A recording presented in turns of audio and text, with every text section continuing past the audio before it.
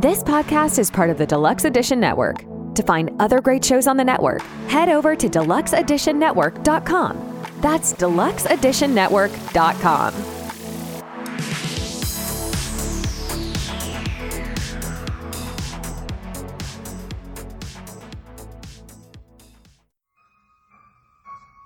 Hello, this is Igoro, host of the Igoro Show, and you are listening to the Steve and Crypto Show.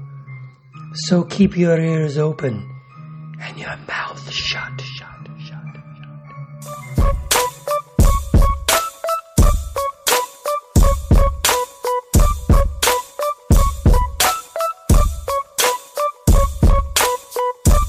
Hey, welcome to the Steve and Crypto Show presented by thestevestrout.com. I'm Steve. I'm Crypto Zoo. You have reached episode 123. Thank you for listening. We hope you've been listening to the last 122. If not, go back and listen. There's always time. Or if you have, do it again. Yeah, go back and listen again. Start over. Numbers are good. Yeah, just go back to square one and start over again. And listen to our rants and bantering. Listen to us sip coffee. Speaking of coffee. Yeah, that was got me a good cup of coffee here. Yeah.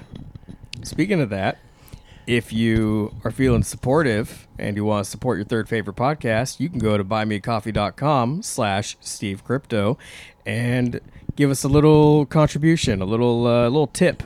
And that goes towards everything regarding our show, as we have stated before. Goes towards getting into cons, promotions, buying merch, and all sorts of different things. So again, buymeacoffee.com/SteveCrypto. And you should also go buy yourself a coffee from our friends at Expedition Roasters. They sent us a case of their awesome blends from their coffee verse to try. I was hoping you were going to take my segue opportunity. They have what they call their immersive pop culture themed coffee experience, and so far, it's quite an experience. It's pretty good stuff. We cracked into the first bag, and we wanted to tell you guys about it and how you could get some. So what are we drinking on today? This episode you are listening to right now is powered by Beans from Outer Space. We need like a cool little sound effect or something, but we're not put gonna an do echo that. on my voice We're not right gonna there. do that. You know, Yeah. We're not that fancy. the Pigs in Space inspired clip that I just gave you. The coffee's good though. Yeah, the coffee's what's great. the flavor man. all about? It really kicked in just a couple minutes ago, just before starting this episode here. Again, Beans from Outer Space is the name of the flavor. It's peanut butter. This is peanut butter cup flavored. So each bag has like a spooky name or a like sci-fi horror themed name to it. The design of each bag is really cool. I love the artwork. Yeah, the art. Let's see. The font on the bag, it just screams 50s sci-fi. And it has a UFO on it. I'm looking for the art name. So we have an art director. Who did the art? Named Gavin Addison. So I'm not sure if it's the person that did the art for the bag or if they're just in charge of the bag. But I know that the company is using commissioning artists to do each different bag design. Like you could go to their website, just look for Expedition Roasters. And I believe it's expeditionroasters.com. That's right. And while you're there, if you want to use the code SteveCrypto, we will save you a little bit of money at checkout once you find something that you want to buy. And I guarantee you will. If you're listening to us and you're a horror fan, which you probably are, and a coffee fan, which if you're an adult, you probably are a fan of coffee because you need it to stay alive, then this is the company for you. Expedition Roasters. You know, I think I'm personally excited to go through it and try all these flavors, but there are a bunch of flavors, and they just released their Immortal Monsters coffee line, which they sent us bags of that stuff, which we'll get to and tell you guys about. We want to we want to feature or showcase a flavor every week, every episode for the next several weeks. Like we said, we got a good little supply of coffee that they sent us, and so we want to make sure we hype it up for you guys. So far, we're on our first bag, and they're batting 1,000. This Beans from Outer Space is really good. Yeah. The peanut butter cup flavor, like I get hints of the chocolate. The peanut butter, I feel like is more in the aroma than the flavor.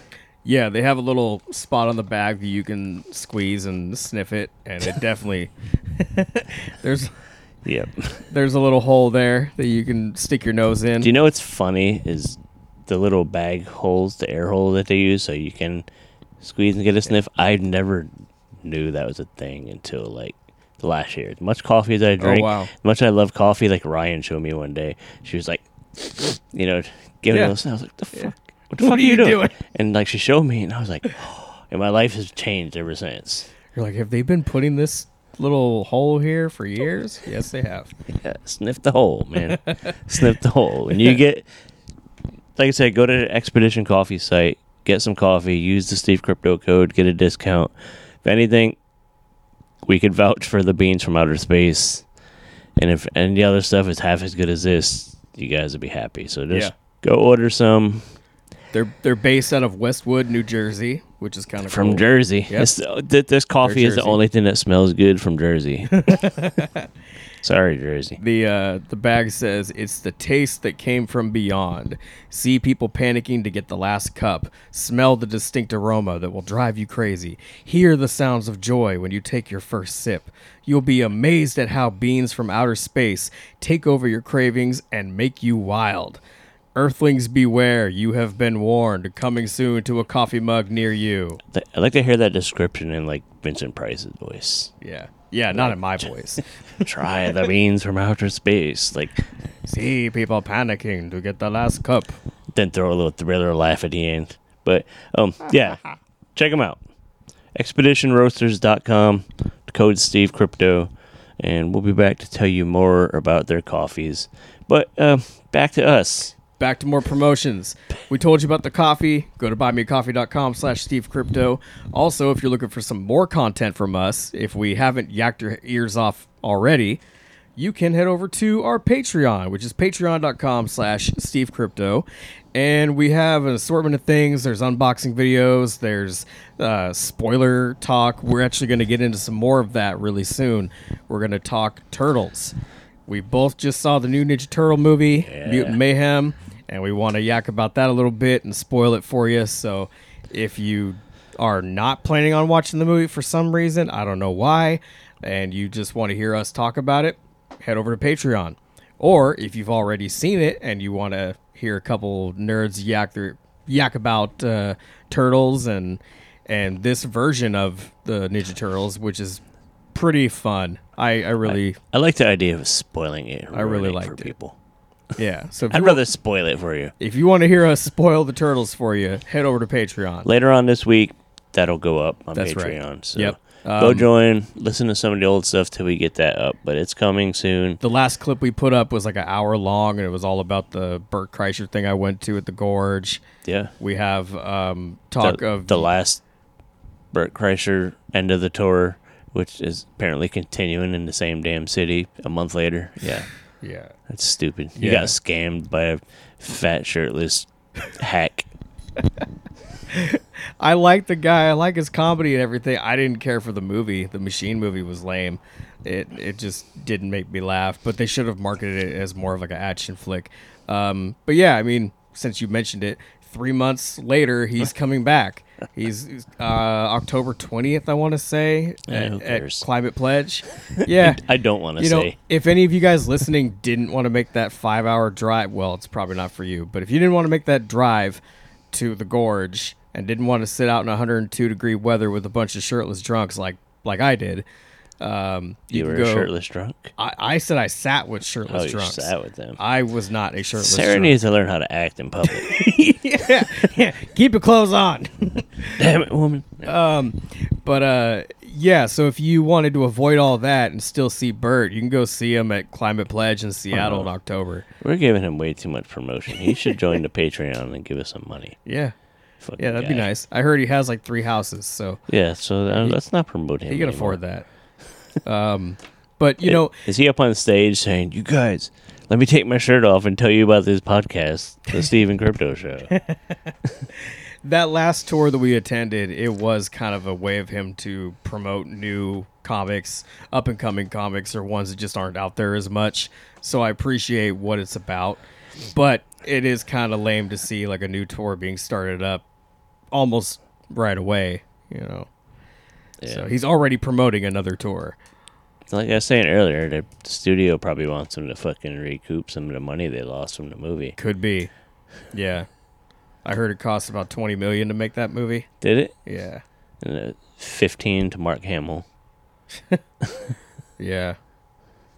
That He's- might not even be a joke. So yeah, Anyway, Patreon. Head over there. Listen to that. join for as little as $1 a month. That's right. And we appreciate you guys for listening here, for listening on Patreon, all the above. Also, if you want to follow our adventures online and just keep up with everything we got going on, you can follow us on Instagram and I was going to say Twitter. It's hard but to not say now Twitter, huh? it's X. it just makes me think of DMX. So head over to X and follow. And we're gonna give it to you. Yeah. We're gonna give it to you. It's clearing my Scared throat. my dog. I was clearing my throat there. My Sorry. poor dog was sitting over there, fucking licking himself, and you had to scare him. Head over to my Twitter page. Wait, I can't call it Twitter. Yeah. Head over to X and follow Sorry, hero. follow CryptoZoo88. Carry on. And the Steve Strout. How would you like it if you were licking yourself and somebody scared you? I can't even lick myself. Well, shit. Imagine if you could. Your life would be different, first of all. Life would be very different. It's like, He jumped about as much as my grandpa used to when the phone rang. My grandpa had emphysema, and I swear, dude, he would jump out of his chair every time the phone would ring next to him.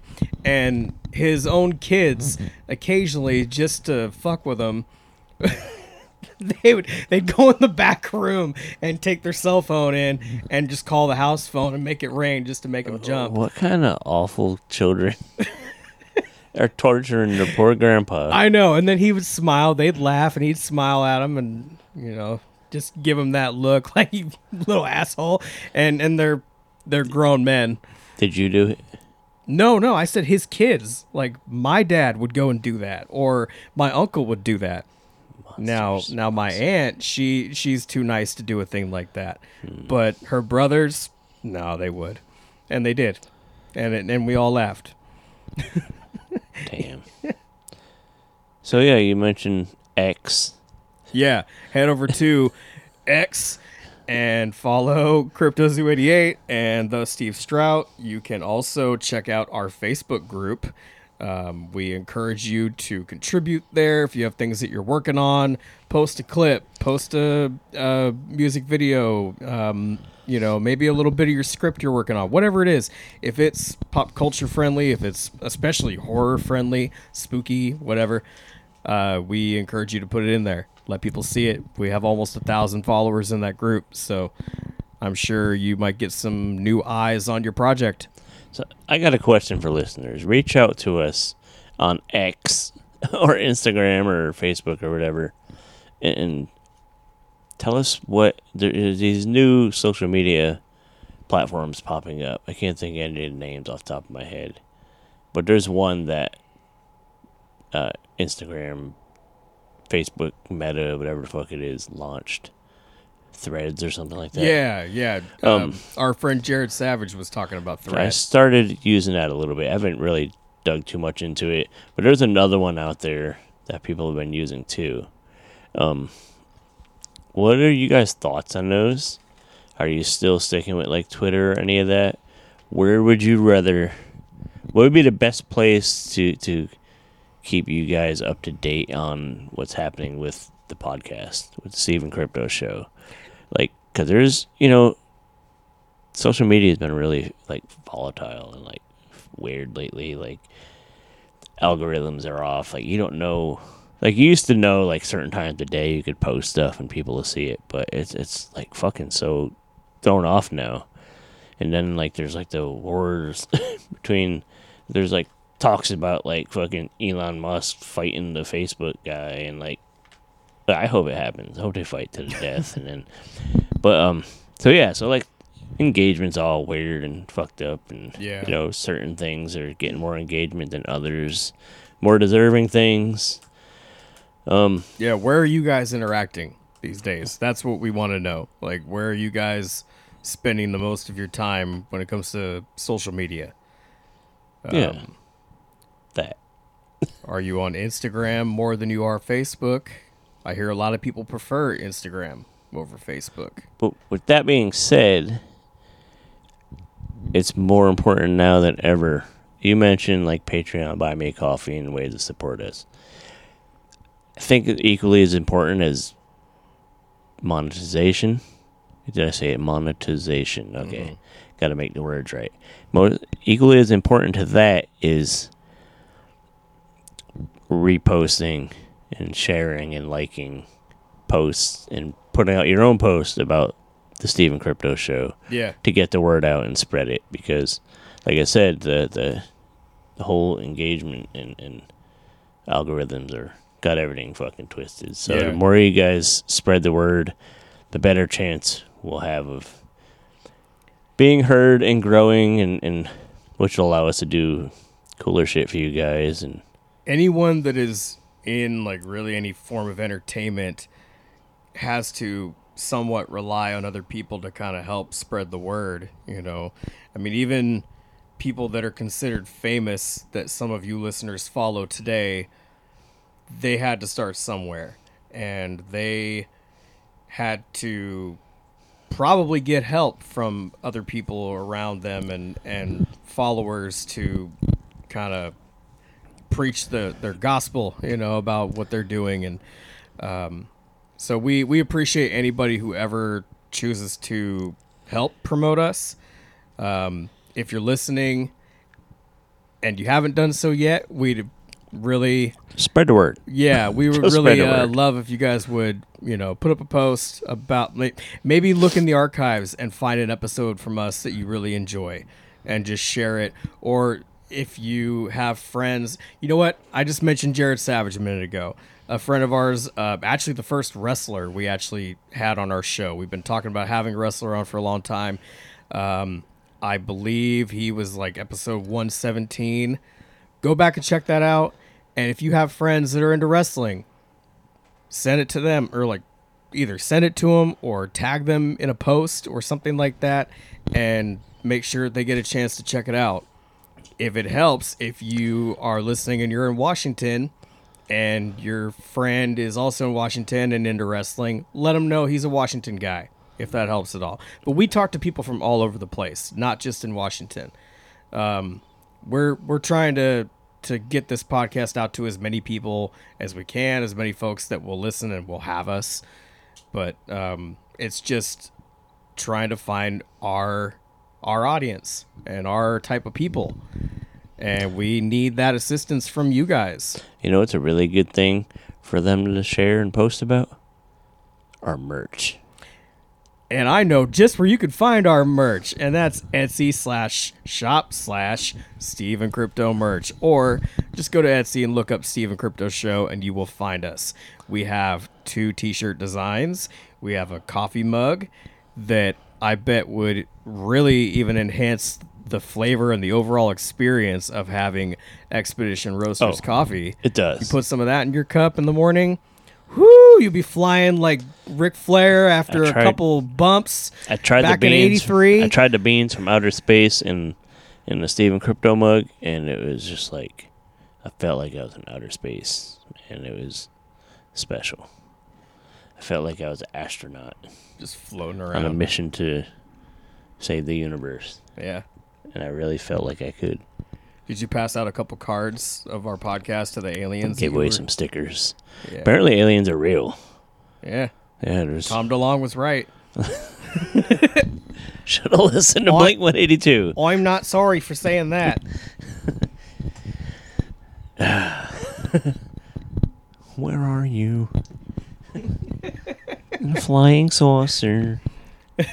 My girlfriend Sarah went to see Blink 182 in Seattle not long ago, and I was supposed to go, but I ended up staying behind to watch the kids, and told her coworker to go with her, and they had fun. They had a good time. But what was kind of funny is as they're going to the show, or probably there, I was at home watching a Blink 182 concert on YouTube. Crying. No, not crying, but I'm just like, I'm actually getting a better seat. view. I'm getting a better view, really. Like, I could pause this concert and go take a shit anytime I want. How old was the show? It was from that tour, like the tour they were just on. So you were watching the old man Blink 182. And it was, so it's from the tour they were just on that she was going to see, that whole same show. I don't remember where it was, but the guy that was filming the whole entire concert was pretty much right up front. Nice. So I had a better view than I would have if I was actually there at the show. And I just watched that and I finally figured had a great time. I always wondered what their name meant, but I finally figured out that the 182 is their current combined age. They're all 60 or 61 years old. Good one. Where are you? Pretty soon he's going to start singing it sounding like Herbert from... Where are you? Do you like popsicles? So yeah, the merch. Go to Etsy and search Steven Crypto, and you'll find the merch there. And this happened to be my birthday weekend. That's so right. We are running a merch special the whole month. So the merch is on sale. You got till August 31st to get a discount on merch. I don't remember how much I marked it down, like 15% or something. I believe that's what you said, 15, yeah. Yeah, I don't know. Yeah. Happy belated birthday to you. I'm as old as Blink 182. I don't remember stuff. Everybody listening, just go buy something in support of Steve. Instead of giving him a present, go get yourself a present. We got a bunch of events coming up, and we need gas money. I just gave him a present for his birthday. He got some things. You go get yourselves a present. There you go. Go get yourself a gift. I think the birthday boy wants you to do that. Yeah. And like I said, we need gas money for events. Yeah.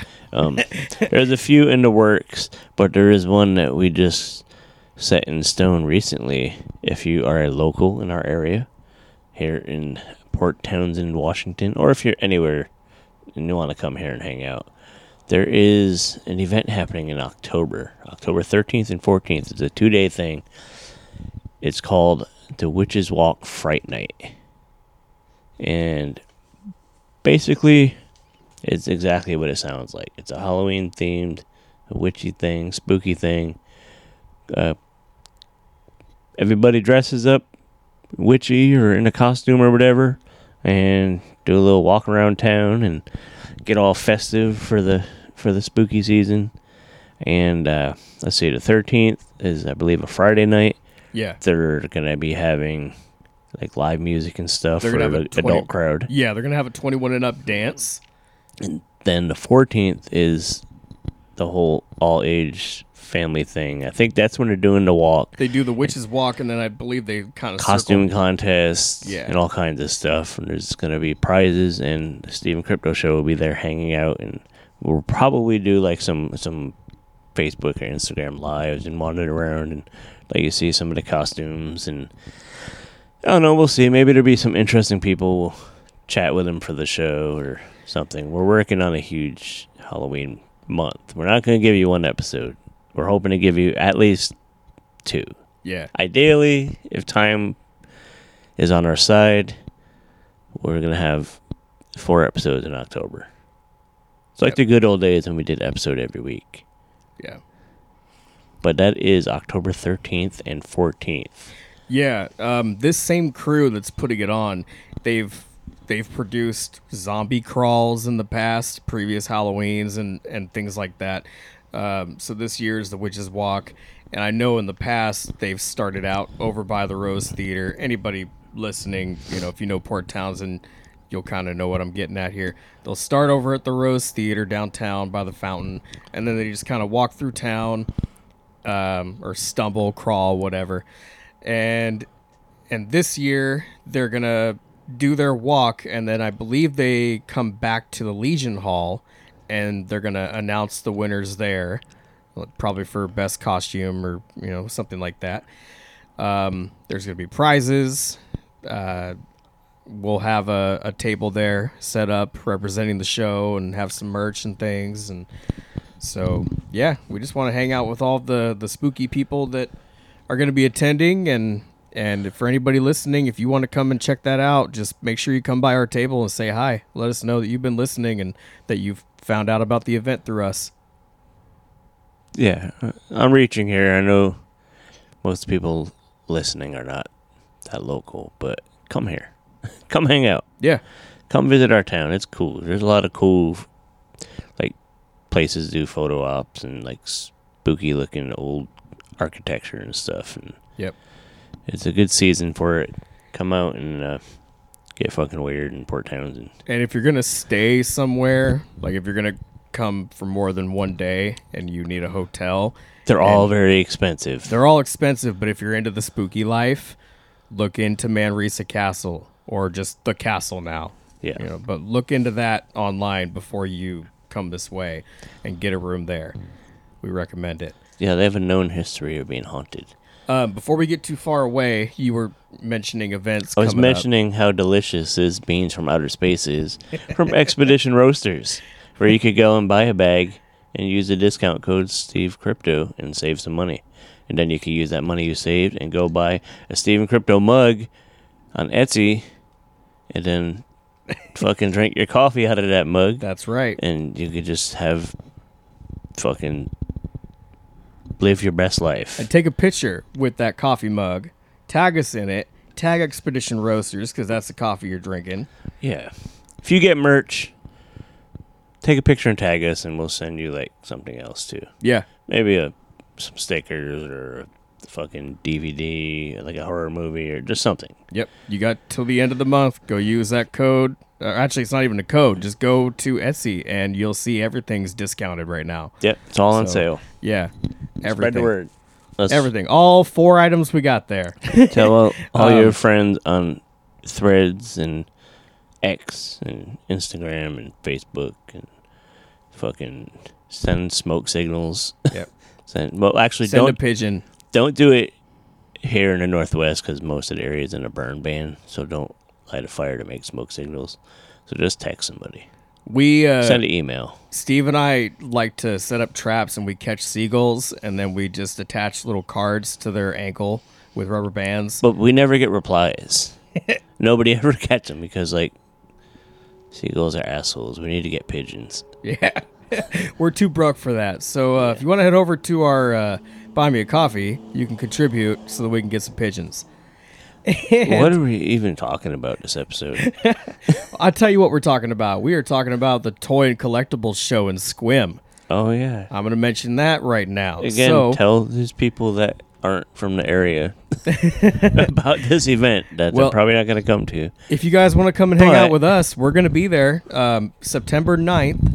So that's next month. September 9th, I believe, is a Saturday from 10 a.m. to 3 p.m. Not very long, small little window of time there. It always flies by. Like when you're working these cons, the day flies by. I mean, it sounds like... I wouldn't call this a con, but... Well, when you're working at, like, vendor events and things like that, everything's going by so fast before you know it, it's time to pack up and leave. But this one's from 10 to 3, and it's going to be at the Guy Cole Event Center, which is 144 North Blake Avenue in Squim. So just check out the Toy and Collectibles show on Facebook. I believe you can find the group page for it.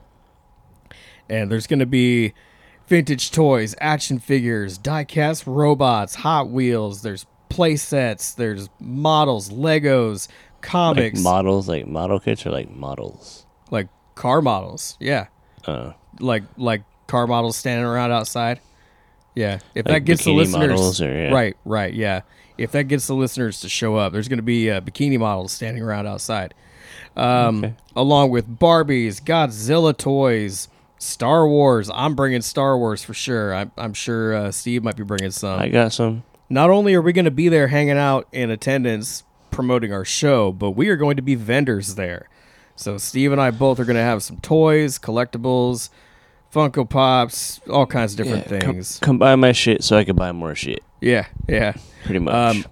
We probably should have mentioned this before we mentioned the witch because this thing. one comes up before that. I was thinking the same thing when you mentioned the witch hunt, but oh well. These are events that are coming up, so and they're in our area. If you guys can make it, you got a little bit of time to plan for it. Another one. Josh Cook, we're talking to you. We have another event. Come up and say hi and buy some toys. Saturday, November 11th, Tacoma, Washington. We are back at Grit City Comic Show. It's one of our bigger events that we get invited to. We'll be hanging out there. It's going to be some pretty good comic guests. Randy Emberlin will be back. Ron Randall. Our old pal, Blackie Shepherd. Bunch of cool people there. There might even be some other podcasts that we collaborate. Maybe the Lego people will be a little more friendly to us this time.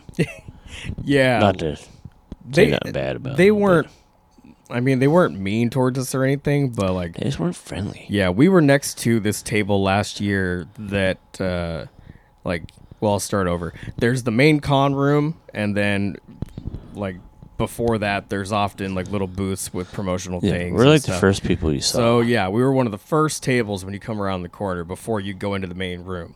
Now, you know, everybody's excited to get in there, but they also were excited to check out the Legos, which were right next to us. Which way overshadowed us. Yeah. And so there's like people checking out Legos and families with their kids looking at like these Lego trains and, you know, things that are moving on this table. And then we're next to them as they walk away like, do you like podcasts? Yeah. Hey, come here. We don't have Legos, but we have stickers. Yeah. We have stickers and a free bucket of Tootsie Rolls. Yeah, we had candy, though. That was cool. People liked the candy. Yeah. Some of them would just come and take the candy and not the podcast promo stuff, but, you know, But whatever. I heard there might be a celebrity guest there. Once that's confirmed, we'll mention it, because I might actually try to bring that guest on our show. Kind of hype the convention a little bit, but it's always one of my favorite shows every year. There's a comic convention that still has an emphasis on comics, which is nice. Yeah. Which is nice. So yeah, there's possibly more events, which we'll keep you guys in the loop on. We'll post them online, of course, on X, and I fucking hate saying that. I still want to call it Twitter. Yeah. Shit, what else has been happening? I went to Spirit. You went to Spirit, that's right. You did go to Spirit. Speaking of... I had a show and went to Spirit all in one day. How did the show go? I know it was like you're kind of quick in and out. Yeah.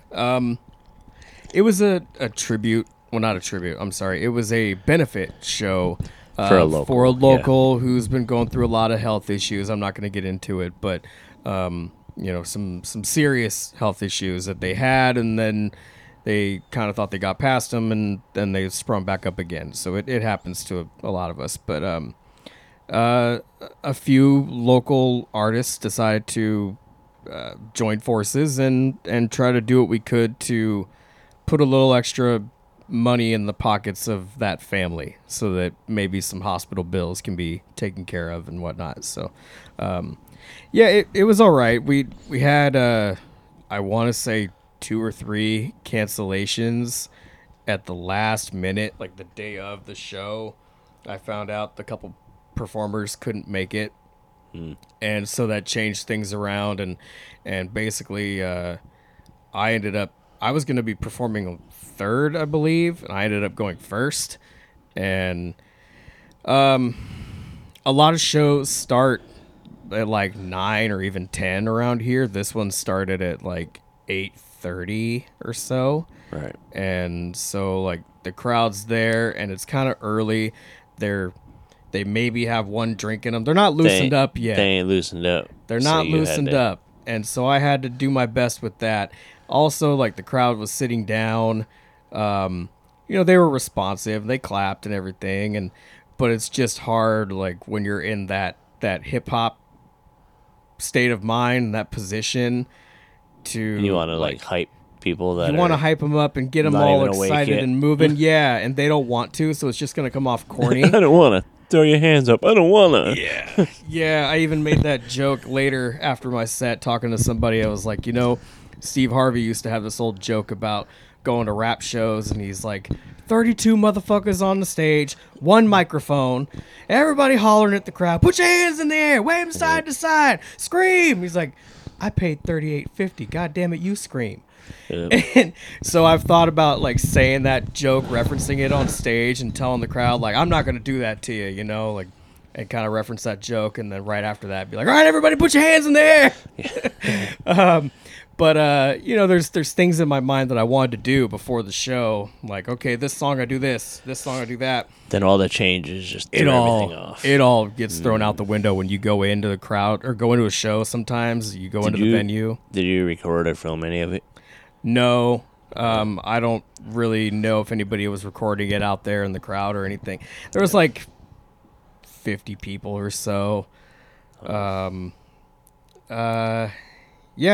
was all right. It's just, it wasn't like the standard crowd that we're used to performing for. They were just a little bit more relaxed and, but well, that's too bad. You never know who is going to be listening and appreciate it, because there was someone in the crowd that I wouldn't expect to give a compliment, and they did, so that was cool. Nice. Yeah. I mean, I did a brand new song, like first time doing it at all, and it was okay. I fumbled a little bit, just I think I was nervous. So, and that's another thing too, is your nerves. Like, it's funny how before a show you might not be nervous at all, and then same thing, just you get there, you see the people, and something changes within you, and you're like, why am I so nervous now? I wasn't before. Like, I was fine at home. I had practiced, and I thought you were ready. Thought everything. You're never ready. Yeah. It's like this. I like have fucking pages and pages of notes, but I still don't know what the fuck I'm talking about. Yeah, we still end up fumbling. Yeah. So you know what? Fucking. You mentioned you went to Spirit. I'm starting to see Halloween shit in the stores. I'm getting fucking hyped for Halloween. What's good at Spirit? Like, were you disappointed? Were you hyped? Or is it the usual Spirit Halloween? Let's open a store before we have the store full. This location actually had more stocked than I expected them to. Right. Because, last year we went early, and it was kind of like that. Like, half the store was there. It wasn't even set up. Why'd you open? Yeah. Well, because they know that people like us are going to come in and buy whatever, And then come back and buy more later. They had 3 things on the shelf, and I had to buy one of them at least. But, they had more in stock than I expected. There were still a couple little spots that needed to be filled up, but better than last year, for sure. It looks like their animatronics are better. I've been watching, like, following them on Instagram. They keep doing, like, giveaways. Like, win this animatronic by, tagging somebody. Yeah. They look better in that fucking Mars Attacks. The alien. Yeah. Is fucking bitching. So they didn't have that. Mars Attacks is one of the main themes this year, and They didn't have that animatronic? They didn't have that set up. No. They had a bunch of other ones set up, which again was an improvement from last year, because last year they didn't even have, like, either they weren't set up or they were standing there but they didn't work. That's because people let their little fucking bastard kids go up and stomp on the foot things. And not my kids. They don't want to be near them. No, hell no. No. My kids actually had me pretty excited that day, Saturday, when we went, because our youngest, who just turned 4, he actually was saying Halloween store over and over, and last year he was scared and didn't want to go. So this year he wanted to. We get inside, and then he's scared, and he was like, go home, never go mind. home. Yeah, never mind. Yeah, go home. And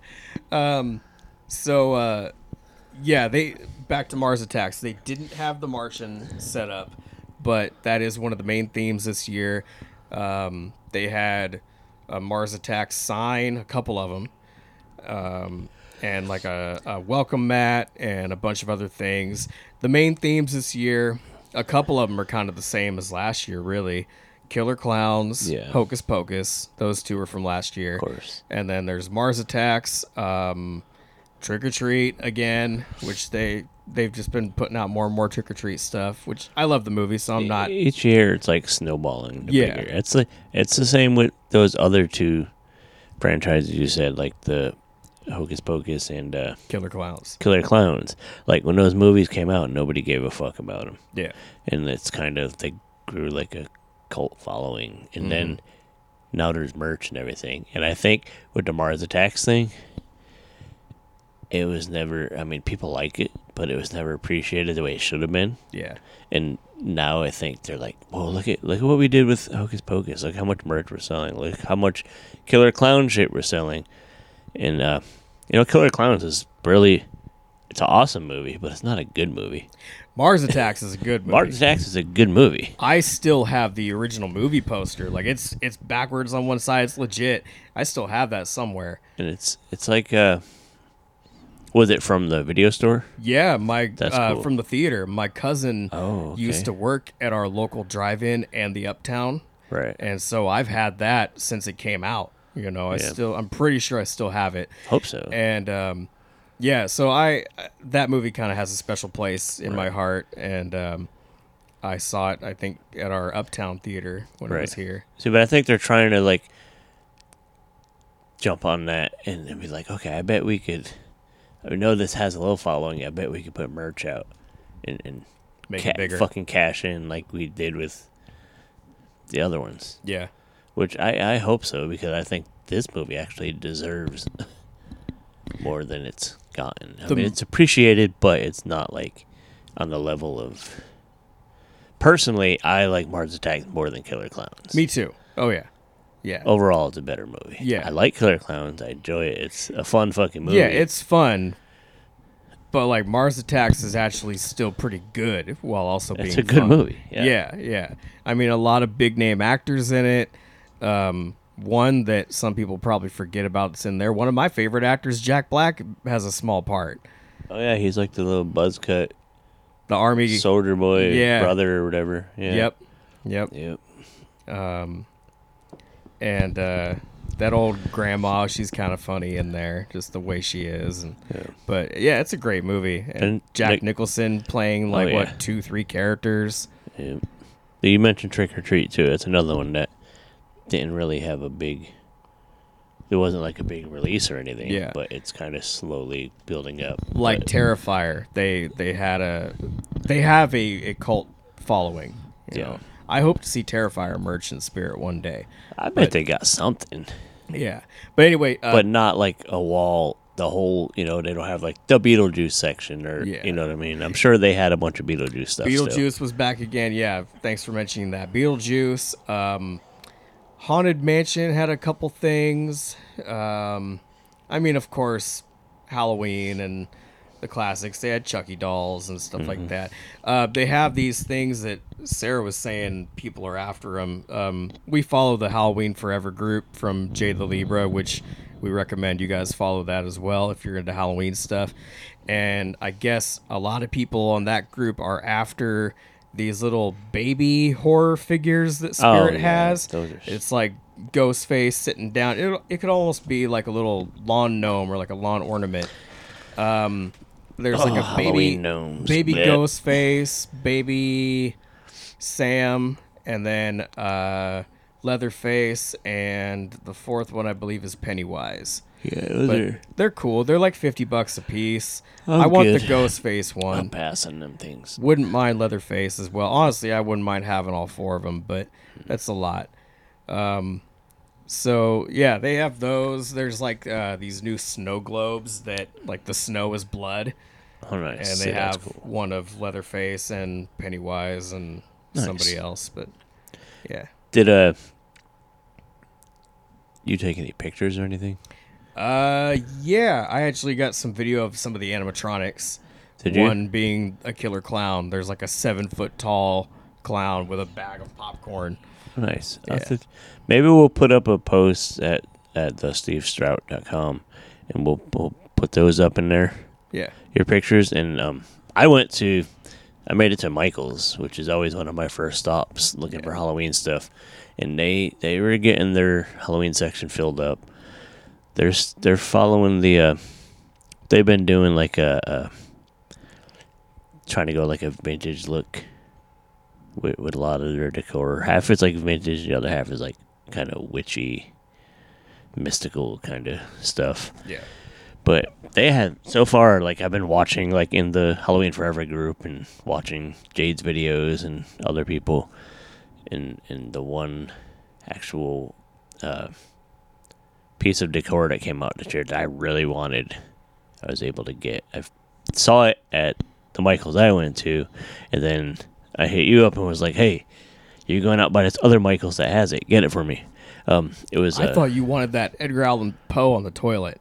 Nah. That's what I thought you were after. You didn't tell me what you wanted at first, and I was like, he's getting that Edgar Allan Poe sitting on the crapper. No, I'm good. There is a Edgar Allan Poe bust floating around out there that looks pretty cool, or look good on a bookshelf or something. Yeah. Because I have like my little mini display with like my little Poe Funko next to like these old Edgar Allan Poe books down there they're like fucking 120 years old or something. Wow.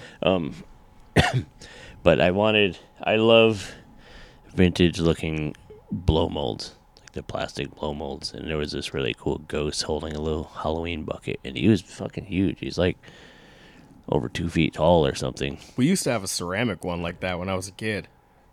And then your parents Damn gave near them that all away. size. Yep. They gave all of our Halloween stuff away. But I did get I almost said Christmas. my blow mold from Michael's, which is good. Like I haven't seen anything else out that I need. That was the one thing I needed this year. Have you seen any pictures or anything that you need for this year's decor besides the baby dolls? Nothing that really comes out right now. I mean, we're definitely going to go back to Spirit and give them more of our money. Because they have, like, you were talking about even at Michael's, all the kind of witchy stuff. Yeah. They have a bunch of that at Spirit, course, too. yeah. A bunch of things you could pretty much leave out all year round if you wanted to. Notice there's a lot of, like, snaky things and stuff. Like, Yeah. no thanks. I want my jack-o'-lanterns and fucking pumpkins and bats and skeletons and shit. But yeah, I can't think of anything that I have to have. Yet. No, not yet. I don't know. It's There's- tough, man. Like wanting to get a lot of decorations, but not wanting to spend a lot of money. Yeah, Or, like, it's tricky. Like, okay, I could buy this one really cool thing for $300, or I could buy a bunch of stuff and My issue spread is it around. space. Yeah, I don't have space. Like, you guys got a lot more space than I do, but yeah. like I feel like I probably have more stuff than you guys, but you guys have more space. Yeah. Like, I got a lot of shit. You're here. You know Yeah. how. You know how my collection is. Like, I'm thinning it out. That's why we're doing that toy show. Yeah. But Halloween. Locally, I don't know if I mentioned that Home Goods, their section, they got it filled up now. So that's worth checking out. I had That's somebody good. send me some pictures and show some pictures, and they got a lot of the similar types of. I saw a couple things that I was like, oh, I want those. But not as bad as I wanted that blow mold. But yeah, that's the Halloween stuff. So we'll keep watching, and I'm sure we'll chat about Halloween stuff more leading up to Halloween. We'll talk about Halloween stuff around Halloween, because we're going to go all the fuck out on Halloween, hopefully. You guys listening, I'm going to give you a couple tips for like some people that are constantly Just a posting. For some people that are Give 'em the whole constantly thing. posting. See what you did? They're posting videos, posting places that you can go to get your decor. Follow our friend Jay the Libra that I mentioned earlier from the Halloween Forever group. be sure that you're following her online and watch her YouTube videos, because she's constantly going to Home Goods, TJ Maxx, and different places like that to She's show like you. the queen of Halloween decor. Yeah. This is the time where all that stuff's coming out now, and she's going to show you like where the good things are, which stores, so you don't have to go to every single one of them unless that's what you want to do. Also, our friend Derek Moore, he is posting all the time. You can find his videos. I want to say his YouTube is like, what is it? I don't know, but just I don't remember. find him on Instagram. Find Derek Moore on Instagram. Shadowplay DX. Yeah, Shadowplay PDX. I knew that the Portland and thing you was get in a link there. to his YouTube. He puts up a lot of stuff. He does a lot of like unboxing videos. Yeah. Shows some of the stuff. He's been posting a lot of things lately about different stores and what they have. Yeah, So. he's another sucker that gets out there and spends up all his money. Yeah, but I mean, I figure like if you guys don't have time to go to all these stores, you can look at what those two have been up to, and you can figure out the one store that's for you. The shit you need. The shit Yeah. you need. Before we get ready to wrap this, I kind of want to take a moment and offer a condolences to the family and fans of William Friedkin. If you don't know who he is, he was the director of The Exorcist, which is considered arguably one of the scariest movies ever. I remember kind of one of the few movies that freaked me out as a kid. I'm sure you watched it. Oh yeah, I watched it. I mean, my mom said that she thought it was one of the scariest movies she had ever seen. Yeah, and it inspired a lot of filmmakers and performers and people in the horror business, like that one movie. He's done a bunch of other shit too, but that, dude, it's like one of the horror masterpieces. And it's another one of those movies like that you'll go back and watch, and sometimes like a film will have you saying to yourself, "Wow, this looks really good for its time." Yeah, it holds up fairly well. Alien is like that I think to it me. holds up pretty well. Star Wars, Alien, The Exorcist. You think like this looks Jaws. really good. Yeah, Jaws. And then you go back and look, you're like, wow, this came out in 73 and it looks great, for its time and what they were able to do with it. But yeah, William Friedkin passed, so that's too bad. But he definitely left a legacy for us horror fans to appreciate. And if your mom wasn't cool enough to let you watch that movie, well, you know what she does. So yeah, that movie actually, you know what Reagan said she does. That movie, yeah, dude, that was a fucked up movie to watch when you were little. I remember being freaked out by it, like, goddamn, the devil. Did you ever hear the Richard Pryor bit about The Exorcist? Probably heard it, but I don't remember it right now. All right, everybody go on like YouTube or something and search Richard Pryor Exorcist and listen to that whole bit. It's one of the funniest fucking bits ever. He was talking about if The Exorcist happened in an African American family home, in a black home, how it would be way different. Like, it would be really short. I love hearing comedians' takes on different things and movies especially. I don't remember who said it, but some comedian was talking about Home Alone, and they were like, if that movie was real, like, it would have been 5 minutes long. Those dudes would have shot the kid in the face, and they would have robbed the house and left. Yeah, but I don't think they had guns, though. Which was their problem. They did. One of them had a gun. I mean, at least in Lost in New York. They had a gun that had the slime on it, remember? They thought better about it after the first one. Yeah, they got their ass kicked by them in the first movie. What's the odds that, like, the same criminals, like, go from Chicago to New York and find the exact same kid? Yeah. They probably were wondering the same thing. The first fucking movie was so good. The second one was like, meh. It's still pretty fun. I like it for what it is. It was fun, but like, they know it doesn't top the first one. It's so unbelievable. But yeah, and the parents, like, what the fuck? You left your kid behind again? I mean, wouldn't the one time be enough of a lesson? But they had 13 children? Something like that. Yeah. Something like that. This is what we do on the show, folks. This is exactly what we do. We jump off. We were talking about do Spirit this. Halloween. Now we're talking about Kevin McAllister. Talk a bunch of nonsense. We promote creative people. Like last week, we talked with Rick Danford, a filmmaker who has Indie Horror Junkie magazine going, which you can read for free. So go track that down, check it out. Listen to the last episode for all the details. And, of course, go check out some of the other podcasts in the Deluxe Edition Network. Go to deluxeeditionnetwork.com, and you'll find the Steve Crypto Show and over 20 other shows on there, all independent podcasts. We're all there promoting each other and hyping each other. There's a whole slew of different genres and stuff going on. Who are the podcasts of the month, Steve? The podcasts of the month are the Broken System Podcast and Quad Pro Quo.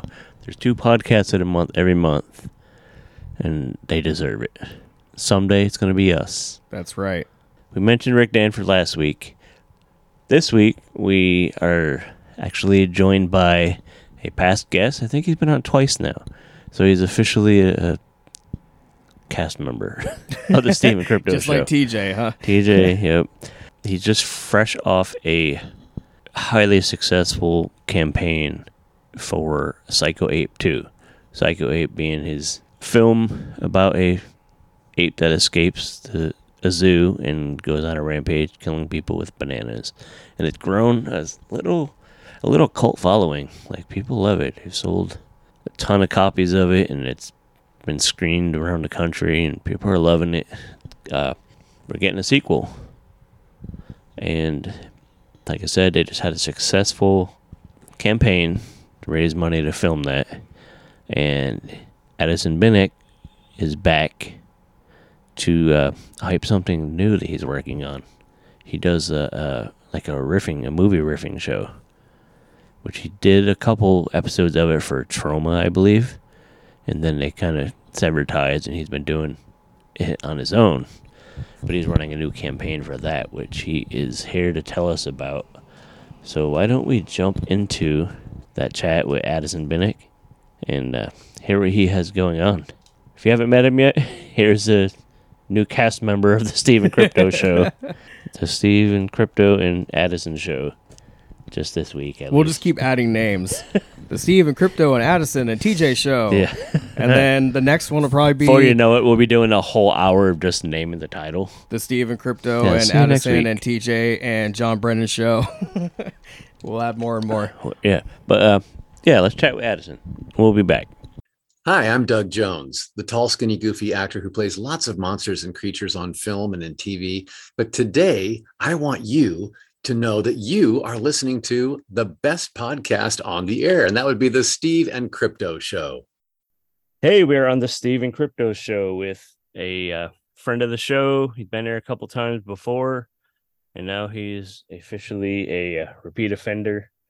We have Addison Binek. He's a filmmaker who made the cult popular. It's called a cult classic. I'm going to go ahead and do that. It's Psycho Ape. And he is here. He's just fresh off a very successful campaign to raise funds for Psycho Ape 2.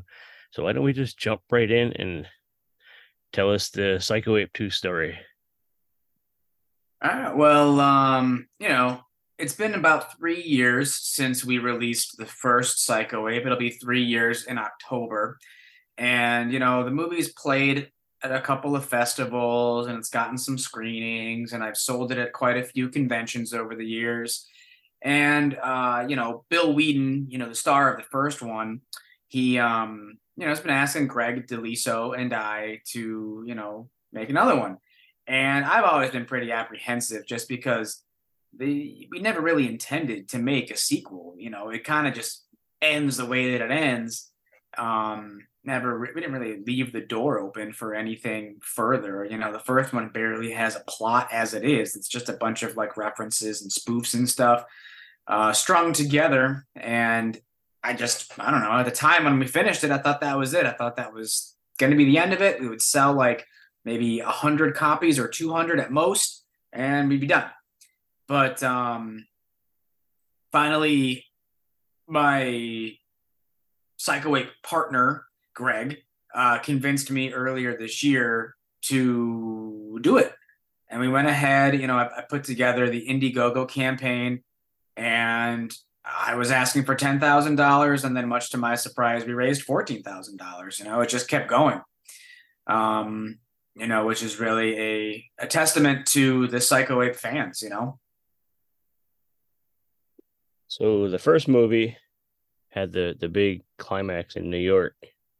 And it sounds like we're gonna hit the other coasts for part two. Can you tell us a little bit about what's happening? Yeah, with the ending of the first one, it's a big King Kong style parody with the Psycho Ape and Nancy Banana scaling the Empire State Building and getting shot off the building. And so, that was it.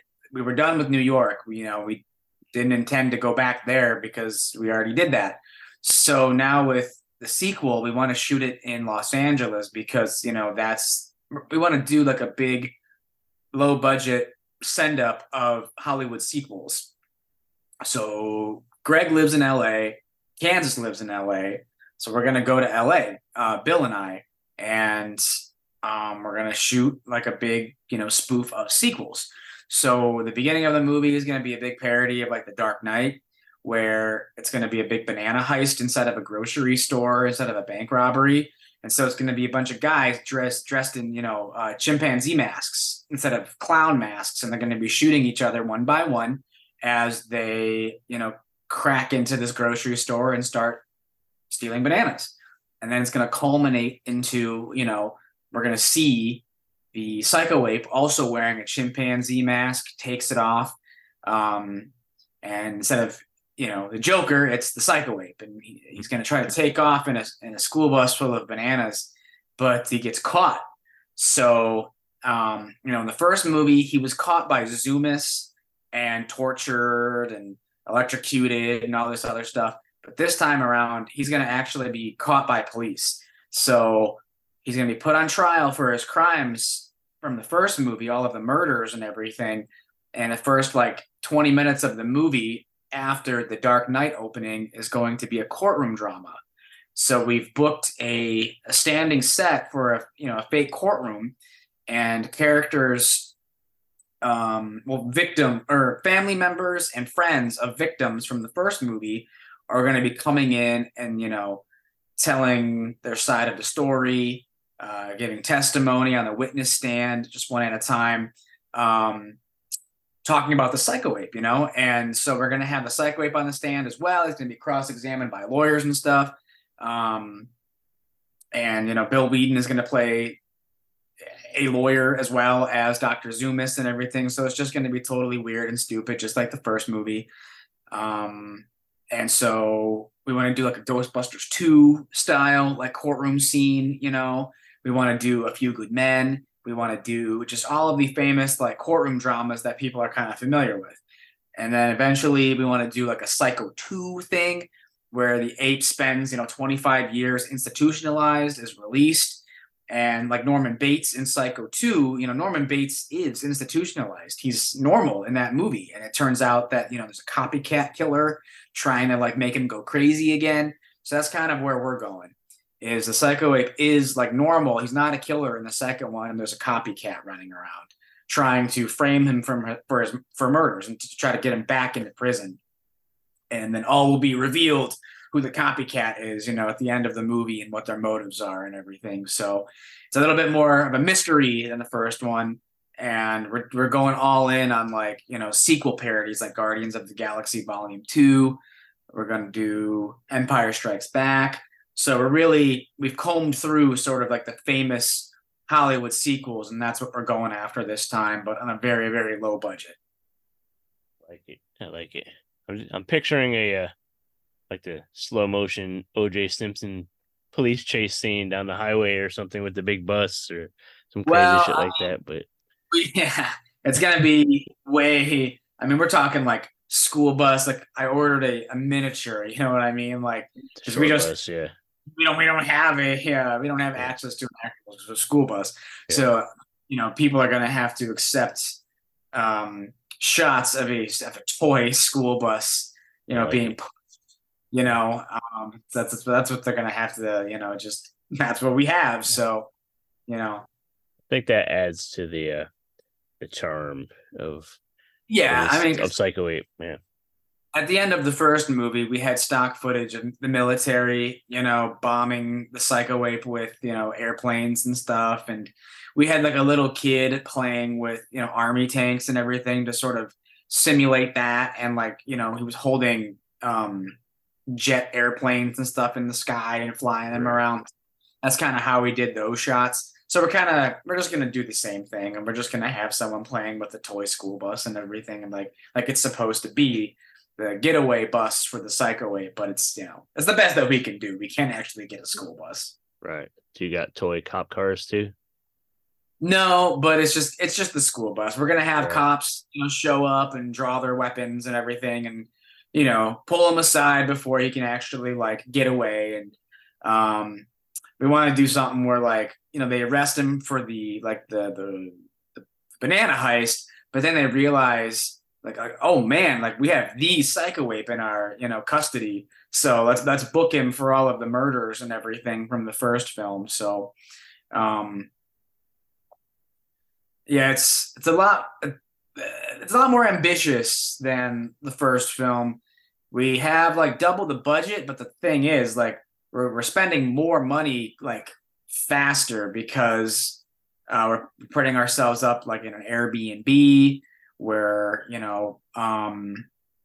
paying for a courtroom set, so that $14,000 that everybody like generously donated, like it's getting spent, and it's getting spent fast. You know what I mean?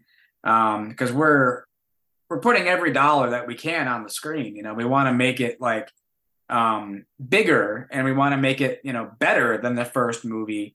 And that's really going to be more so like up to the audience whether or not it's like better or anything, but we're just sort of following our instincts, and we're just going to try to make it funny to us by having like a 20-minute chunk of the movie be a parody of courtroom drama, because people aren't going to expect that. They're going to think that it's going to be another slasher film or something. But personally, I feel like I already did that in the first movie. Like I don't want to do that again. If we just did the same thing, then where's the growth in the franchise? Where's us being able to try something new? So we're taking this money and we're trying something new. So I hope people like appreciate that and sort of follow us on this journey of, just doing something different. We're still going to make it funny and stupid and, crazy and dumb with movie parodies, but we're also like we're aiming higher. Yeah, and it sounds like the heart is still there, so that's what's important. Right. Yeah. I mean, at the end of the day, it's still going to be a Psycho 8 movie, and it's still just gonna be like a guy in a crappy gorilla costume. But we're just, we're going to shoot it in 4K so that it looks a lot sharper. The first movie was shot mini DV, so that's already a step up. So again, it'll still be a Psycho 8 movie. It's just going to be, a slicker looking one and a more ambitious one. So, I think a lot of people like the first movie because it is so like crass and DIY, and this time around, what we learned from the first one was that a lot of festivals and streaming sites will not take the first movie because it's shot on mini DV tape and it looks too lo-fi. Yeah. We can't get onto Tubi because it's too lo-fi. We can't get into certain festivals because it's too lo-fi. So that's why this time around we really want the second one to like look better. We want it to sound better so that we can get into these festivals and so that we can get onto Tubi, Right. When do you guys start shooting? 2 weeks, August 25th. All right. As we got an 8-day shoot. So August 25th until September 2nd. And we're almost done with the call sheets. We're almost done figuring every day out. Greg DeLiso has been really like working hard at that, chipping away at the call sheets and all that. He's got more experience with it than I do. Right. He shot his movie Bad Brain last year. So he was really like, teaching himself how to do that stuff, and so now he's implementing that for our second movie. We have meetings once or twice a week to sort of talk about the film and figure out like the ins and outs of what we want to do, because our script is like outlined, and we have bullet points for everything, but we have a very loose way of making a Psycho 8 movie where it's bullet points and like ideas for scenes, like within ideas for stuff within scenes. We don't have like exact dialogue written. We don't have exact like people like having to hit marks or anything, because we feel that if you have the scene at least like outlined and you have beats that you want to hit, then you can fill in the gaps once you get to set. Because what happens a lot is you'll write something, you'll fall in love with it, and then once you get to set and you find that you have limitations, sometimes you're so in love with the material that you can't like find like an alternative or something, because you're so stubborn about what you've written. This way, it's like, well, we wrote a courtroom scene, we've got some ideas, we've got some references we want to make, but once we get to the courtroom and see what it's actually like, we're probably going to come up with more stuff than what we wrote. So why bother writing like dialogue exchanges and all that stuff? We're going to hire funny people who can play like a Tom Cruise parody from like A Few Good Men, or we're going to hire people like a crazy judge who's going to like spout out weird lines, and they can improvise. We can feed them lines. Like that's just how we did it on the first movie, where we were feeding people lines from off camera, or we had pre-written jokes for them to read off of a laptop, like a cue card or something. But they had not seen what they were about to read prior to sitting down, and so that's what kind of like made their performance funny, was because they were reading stuff that they didn't know. They didn't know what they were going to be saying. So them tripping over their lines, or them reading the stuff for the first time, their reaction to the material is kind of what made that stuff funny. Yeah, the spontaneity could really trigger exactly. Over the top reaction or something you wouldn't expect. So yeah, it's a clever way to do it, and I feel like it would work with a pretty movie like this, like just a loose, fun movie. That's really what I think makes that first film like work for people, is because 70 to 80% of it was improvised or spontaneous. We would just invite people to my apartments and we would just film a kill scene that day. We wouldn't really know what we were doing until people showed up, and then I would dig through some props and we would just make something up. I always had bananas on hand. I always had fake blood and limbs on hand, and then we would just make something up. Like we would shoot it either in my apartment or like out in the courtyard or like at a park down the street. And so a lot of the death scenes in the first movie were made up like that day. Now we can't really do that this time because we have an 8-day shoot. I mean, we have set aside a full day of like that kind of thing. Like it's going to be just like our kill day, and insert shots and pick up stuff. And then we're going to have another day of just sort of roaming around LA, doing touristy stuff, kind of like how Nancy Banana and the Psycho Whip do that in the first movie in New York. So we're doing the kind of the same thing of them walking around and seeing all the famous hot spots in LA this time. I'm not as familiar with LA as I was with New York, because I've been to New York a couple of times prior to filming Psycho Ape, and Greg DeLiso had lived in New York for like 10 years or something before shooting. He's lived in LA now for about 3 years, so he definitely knows some spots, and that's where we're gonna go, and try to replicate what we did at the end of the first film. Yeah, you got to kind of really just drive it in like we're in Hollywood, we're in LA. So yeah, because it's easy to kind of do that when you're in Times Square, because like Times Square looks like Times Square. Yeah. When you're in LA, I mean, we could walk up the Hollywood, stars and like the Chinese theater and stuff like that. It's not as, I think, bold or as like it's not as obvious, I don't think, as Times Square, but we'll still we'll shoot the stuff that we need to really sell that, like, yeah, we are in LA, guys, like Right. we'll get Still shots the like, Hollywood sign and all that. Yeah. yeah, Yeah. so we're gonna really drill that point home. But we just if you would have asked me like a year ago if we would be making a sequel, I would have probably said like no, not yet, Yeah. just because I don't know, I wanted to wait as long as we've waited so that we could get, $10,000, or so that we could get $14,000, because I mean earlier this year Severin Films had hosted double features of Psycho Ape with their movie Wild Beasts. So I traveled to Illinois, I traveled to Wisconsin, and we were selling tickets for double features of that. So, I'm sure some of those people probably added me on social media, and have been following Psycho Ape for the last couple of months, and they probably donated to the campaign. But if I hadn't done stuff like that in the last year, we might not have gotten the 14,000. So I always kind of thought it was best to wait and not do a sequel right away, because we need this money. Like, we needed to raise the kind of money that we've raised, like, to film it in LA, because I would not have wanted to make the same movie in New York again. Like, there's just that did not interest me.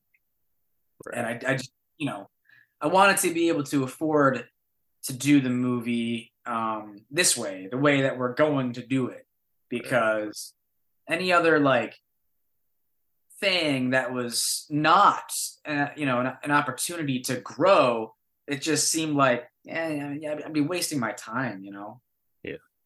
So, had you sat and thought about if Psycho Ape 2 does really well and it's successful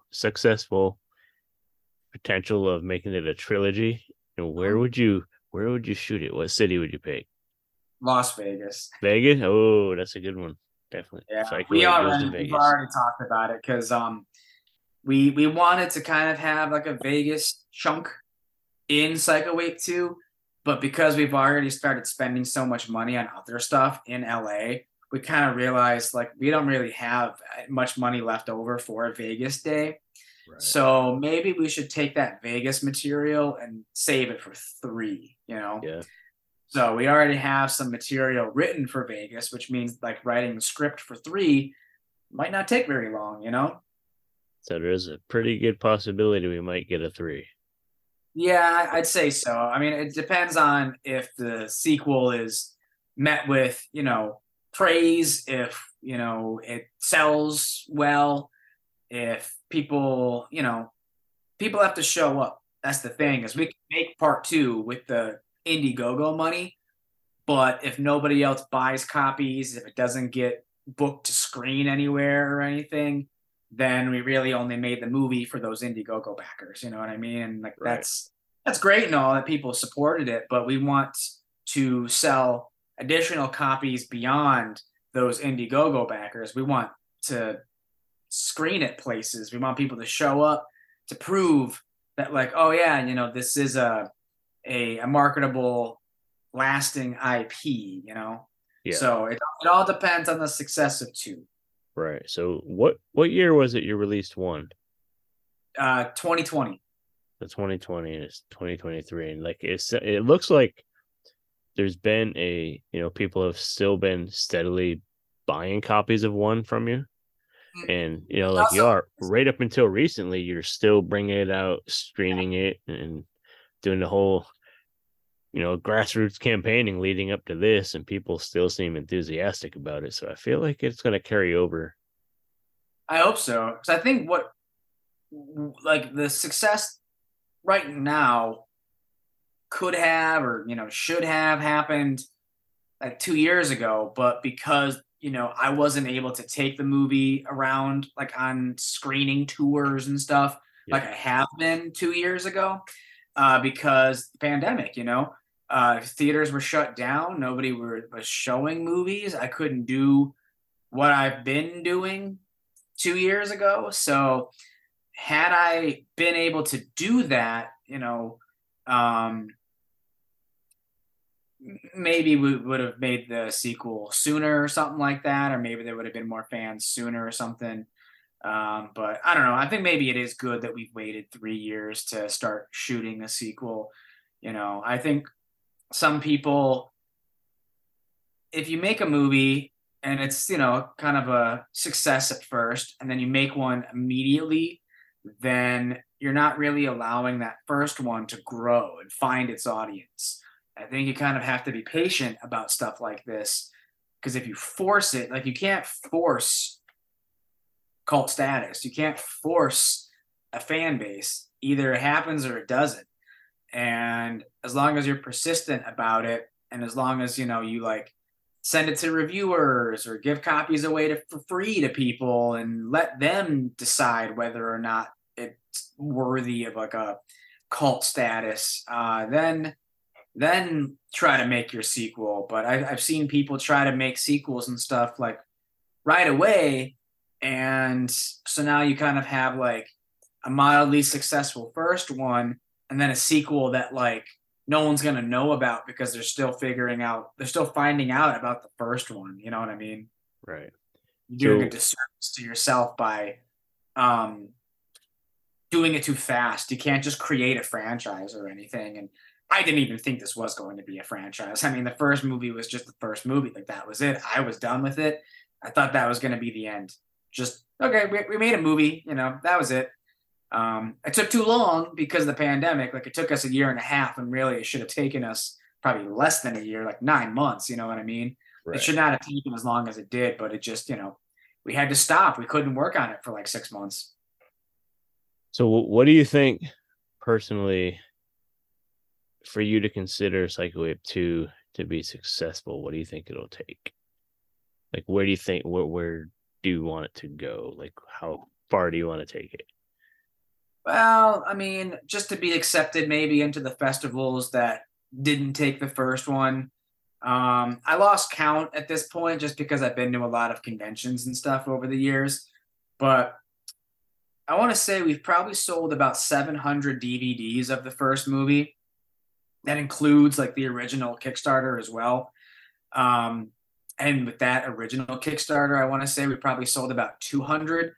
So that means we've probably sold at least 500, like, in addition to that original Kickstarter. So if we can do that, with the sequel, then that would be like successful to me. That means it like reached the same amount of people as the first one.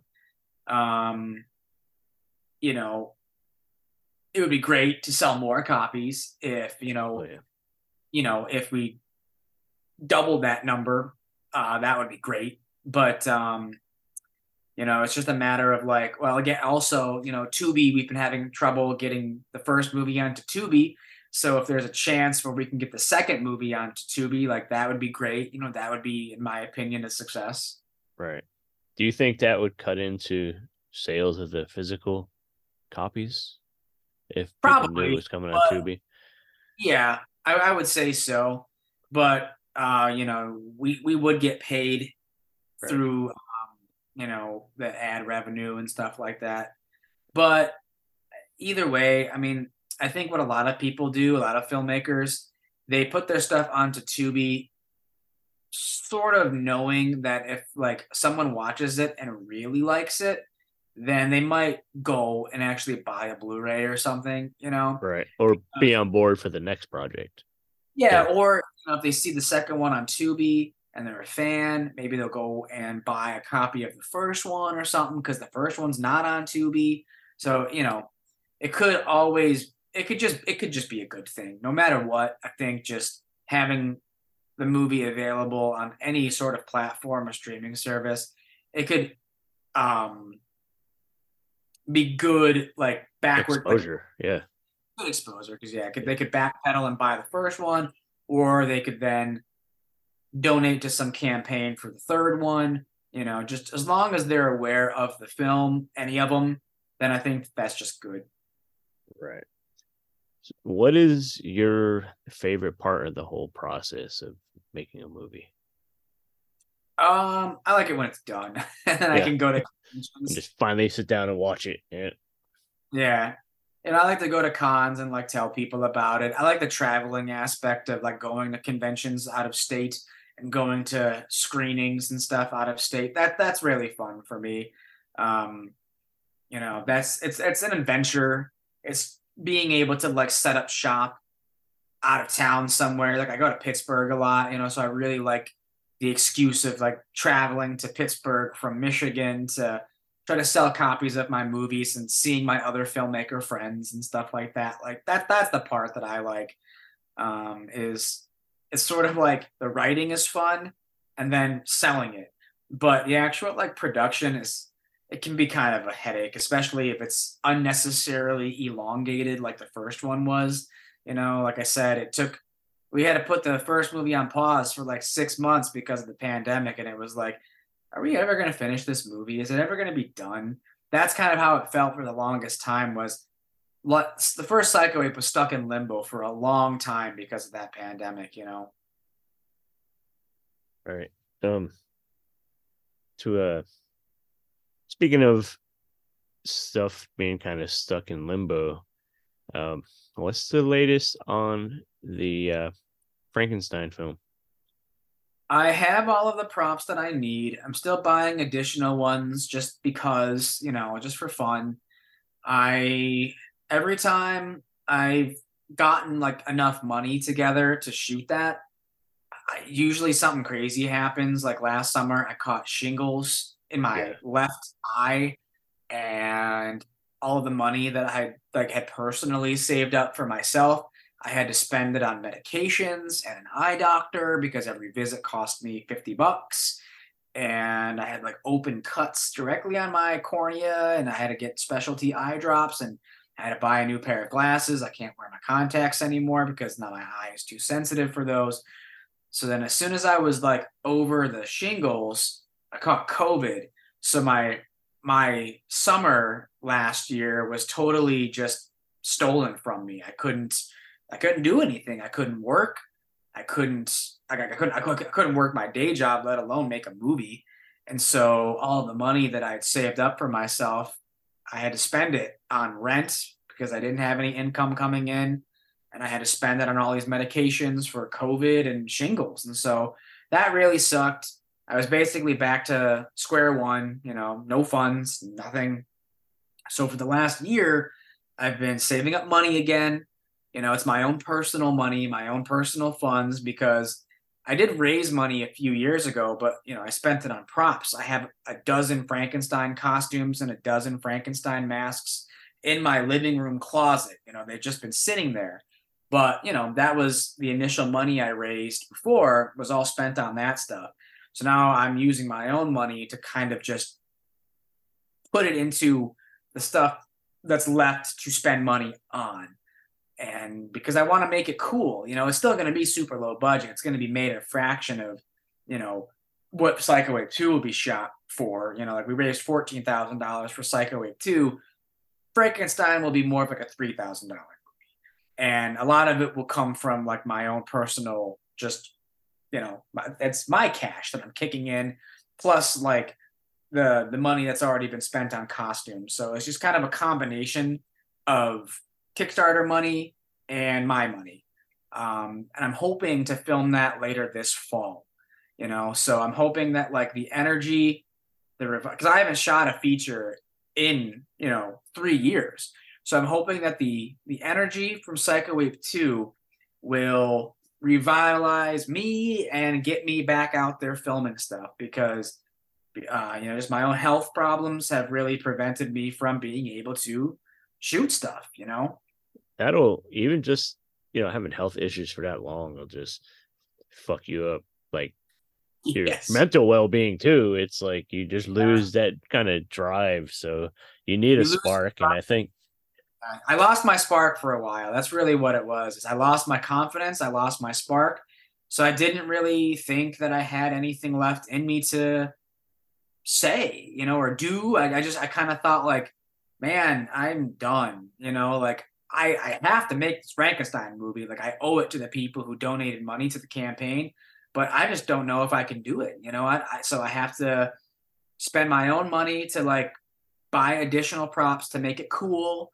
I don't know, but I was at a really low point last year where I was so sick. I was in such pain just physically from my eyeball having like, shingles Yes. on it. That And sounds fucking awful.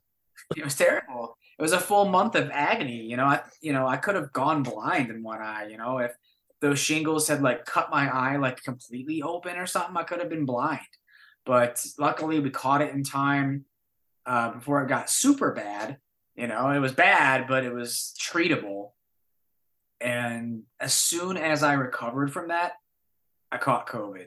So it was just back to back illnesses that really put me in a bad state mentally and physically, where I was just I don't know if I can like make movies anymore. Like I don't know if I can like do anything anymore. I was stuck at home all summer last year, couldn't go anywhere, couldn't do anything. I had to have like my roommate drive me around, like my mom pick me up and take me to my appointments because I couldn't drive. I couldn't see out of one eye. Yeah. So last year was terrible. And I went into this year kind of hoping that it would be better. So again, Greg had to kind of convince me, like, let's do this campaign, let's try to raise some money, and let's just go make another like scrappy little movie for 10 grand and shoot it in LA this time and sort of up our game a little bit. And I was reluctant and I was fighting it for a little while. But then when my buddy Matt, who works for Severin, started booking Psycho Ape for various double features, and people were showing up, people on social media were responding to that, I kind of thought like, all right, well, maybe there is still life left in this movie. Maybe there is still like, maybe I can do this, I suppose. Like if, I couldn't do a Psycho Ape 2, obviously, without Greg. And since he is going to be he's my co-writer, cinematographer, editor, co-director,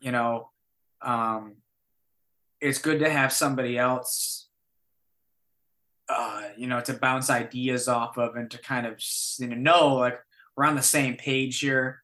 We want to make an impressive movie with this $14,000. Let's not blow it. So it's good to have somebody in my corner where it's like, we're going to make this movie together, and let's, make it cool.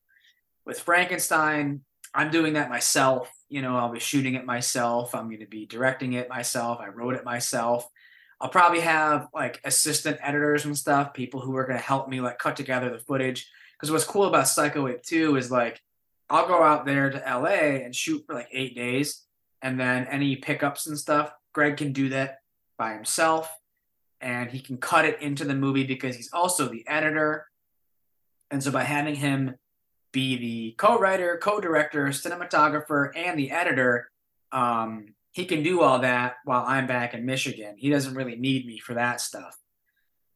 For any additional shooting and editing, he can take care of that. And so while I'm back in Michigan, I can do Frankenstein, Right. That's cool that you guys are on the same page like that you can trust that, if you leave stuff behind for him to work on, he got it handled, Yeah. He's not gonna go and shoot something, change the movie. Yeah, he's not gonna fuck it up. He's not gonna, Yeah. because it's like, he doesn't want to fuck up the movie, and why would he? He wants this to be impressive as well, because he's got, his other film, Bad Brain, in post-production. He's cutting that. He's also got some additional photography for that he has to do. And, obviously, we want 2 to be good so that it'll warrant a third or fourth, fifth. If the second one is no good, then we won't be able to do that. So I know that he's not going to do that. We're not trying to kamikaze the sequel and stall a franchise. So as good as we can make the second one is, it's only going to benefit us. Yep. I don't recall if we ever talked about this before. How did you and Greg start working together? I went to a screening of his movie Hectic Knife in 2016, I think. I didn't know him. I just knew that it was a trauma distributed film that was playing in Detroit. and I went and saw it with a couple friends of mine, and I ended up liking it a lot. So at the screening, I was talking to Greg, and I asked him, like, do you do local like filmmaking stuff? And he said that he needed an assistant, like an assistant editor or someone to like take care of his sales, someone to like take care of his social media stuff. So for about 2 years, I would go over to his place, and he would, take care of his wife, and I would hop on his computer and I would operate his Twitter, Facebook, Instagram, and constantly just be generating posts and talking to people and fulfilling orders and things like that, sending out DVDs, sending out copies for review or for sale. So I kind of handled all that stuff for him, and he paid me to do that. So then his wife ended up passing away. One of my best friends passed away, and it all happened within a couple months of each other. And so, as sort of a way to navigate through the grieving process, I pitched the idea of Psycho 8. I had kind of like a nugget of an idea. It wasn't really much of anything. It was just, I had the opening Slumber Party Massacre sequence written, and I was like, do you want to finish this movie? Like, do you want to finish writing this? And do you want to make this like for real? And so we did. So it went from being like I was his assistant to all of a sudden we were just making on a movie, or we were working on a movie to help us with grief. And like, not a lot of people know that. Like, I've posted about that before on Facebook, but that's kind of what the movie was to us, was a way to navigate through our grief, because we just lost people in our lives who were really important to us. Right. So by making kind of this like stupid movie with a killer gorilla murdering people with bananas, it just kind of was a distraction for us for, a year.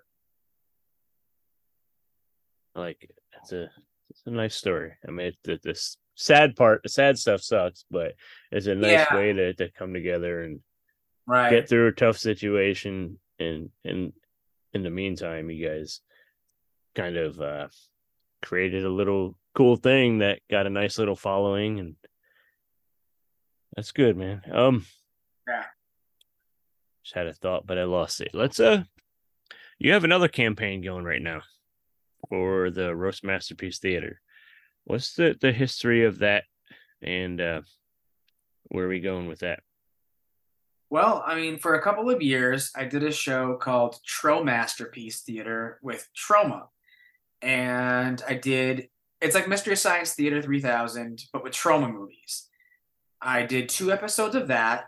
The first episode was The Battle of Love's Return, which was Lloyd Kaufman's first film that he ever made. And then that was successful, and he greenlit Poultrygeist. So then we did Poultrygeist. And that had a little bit of a cult following as well. Problem, though, was licensing movies from Troma. Lloyd gave me those movies for free, but then he pulled the licensing rights back. And so I can't really sell those DVDs anymore. I can't really advertise or, stream those movies anymore. So I was a little upset about that. That was kind of a bummer. I worked really hard on those, but they're his movies, So by him sort of rescinding the licensing rights, I was left with, just these characters, these puppets, me and Corny and Reilly, and the movie theater. And, I want to reboot the show, but I want to call it something else. I don't want to be tethered to just one company like Troma anymore. So I'm rebooting the show, and I'm calling it Roast Masterpiece Theater. But this time around, I want to license movies from other indie filmmakers, like friends of mine and stuff like that, who, are totally on board, know what I'm doing, and aren't going to be upset at the riffing of their films. And I want to be transparent with like sales, and I want to pay them and stuff, to use their movies. And so a bunch of people have already sent me their films as like screeners and stuff to sort of be a part of the project, which is really exciting.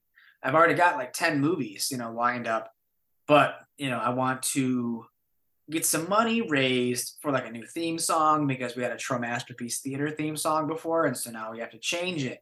We have to call it Roast Masterpiece Theater. So I need money to like pay this punk band in New York called the Antibodies for their, their music.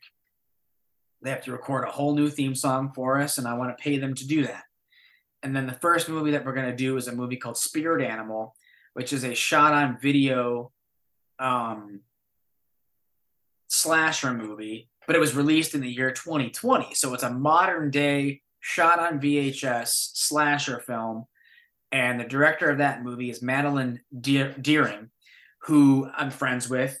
And we quote each other on each other's like DVDs and stuff like that, which is pretty cool. Like when I'll finish something, I'll send it to her to like watch it, and she'll say something nice, and I'll put her quote on, the Blu-ray for that. And so then she's quoted me for her movie Bathtub Shark Attack. So we just kind of go back and forth doing that.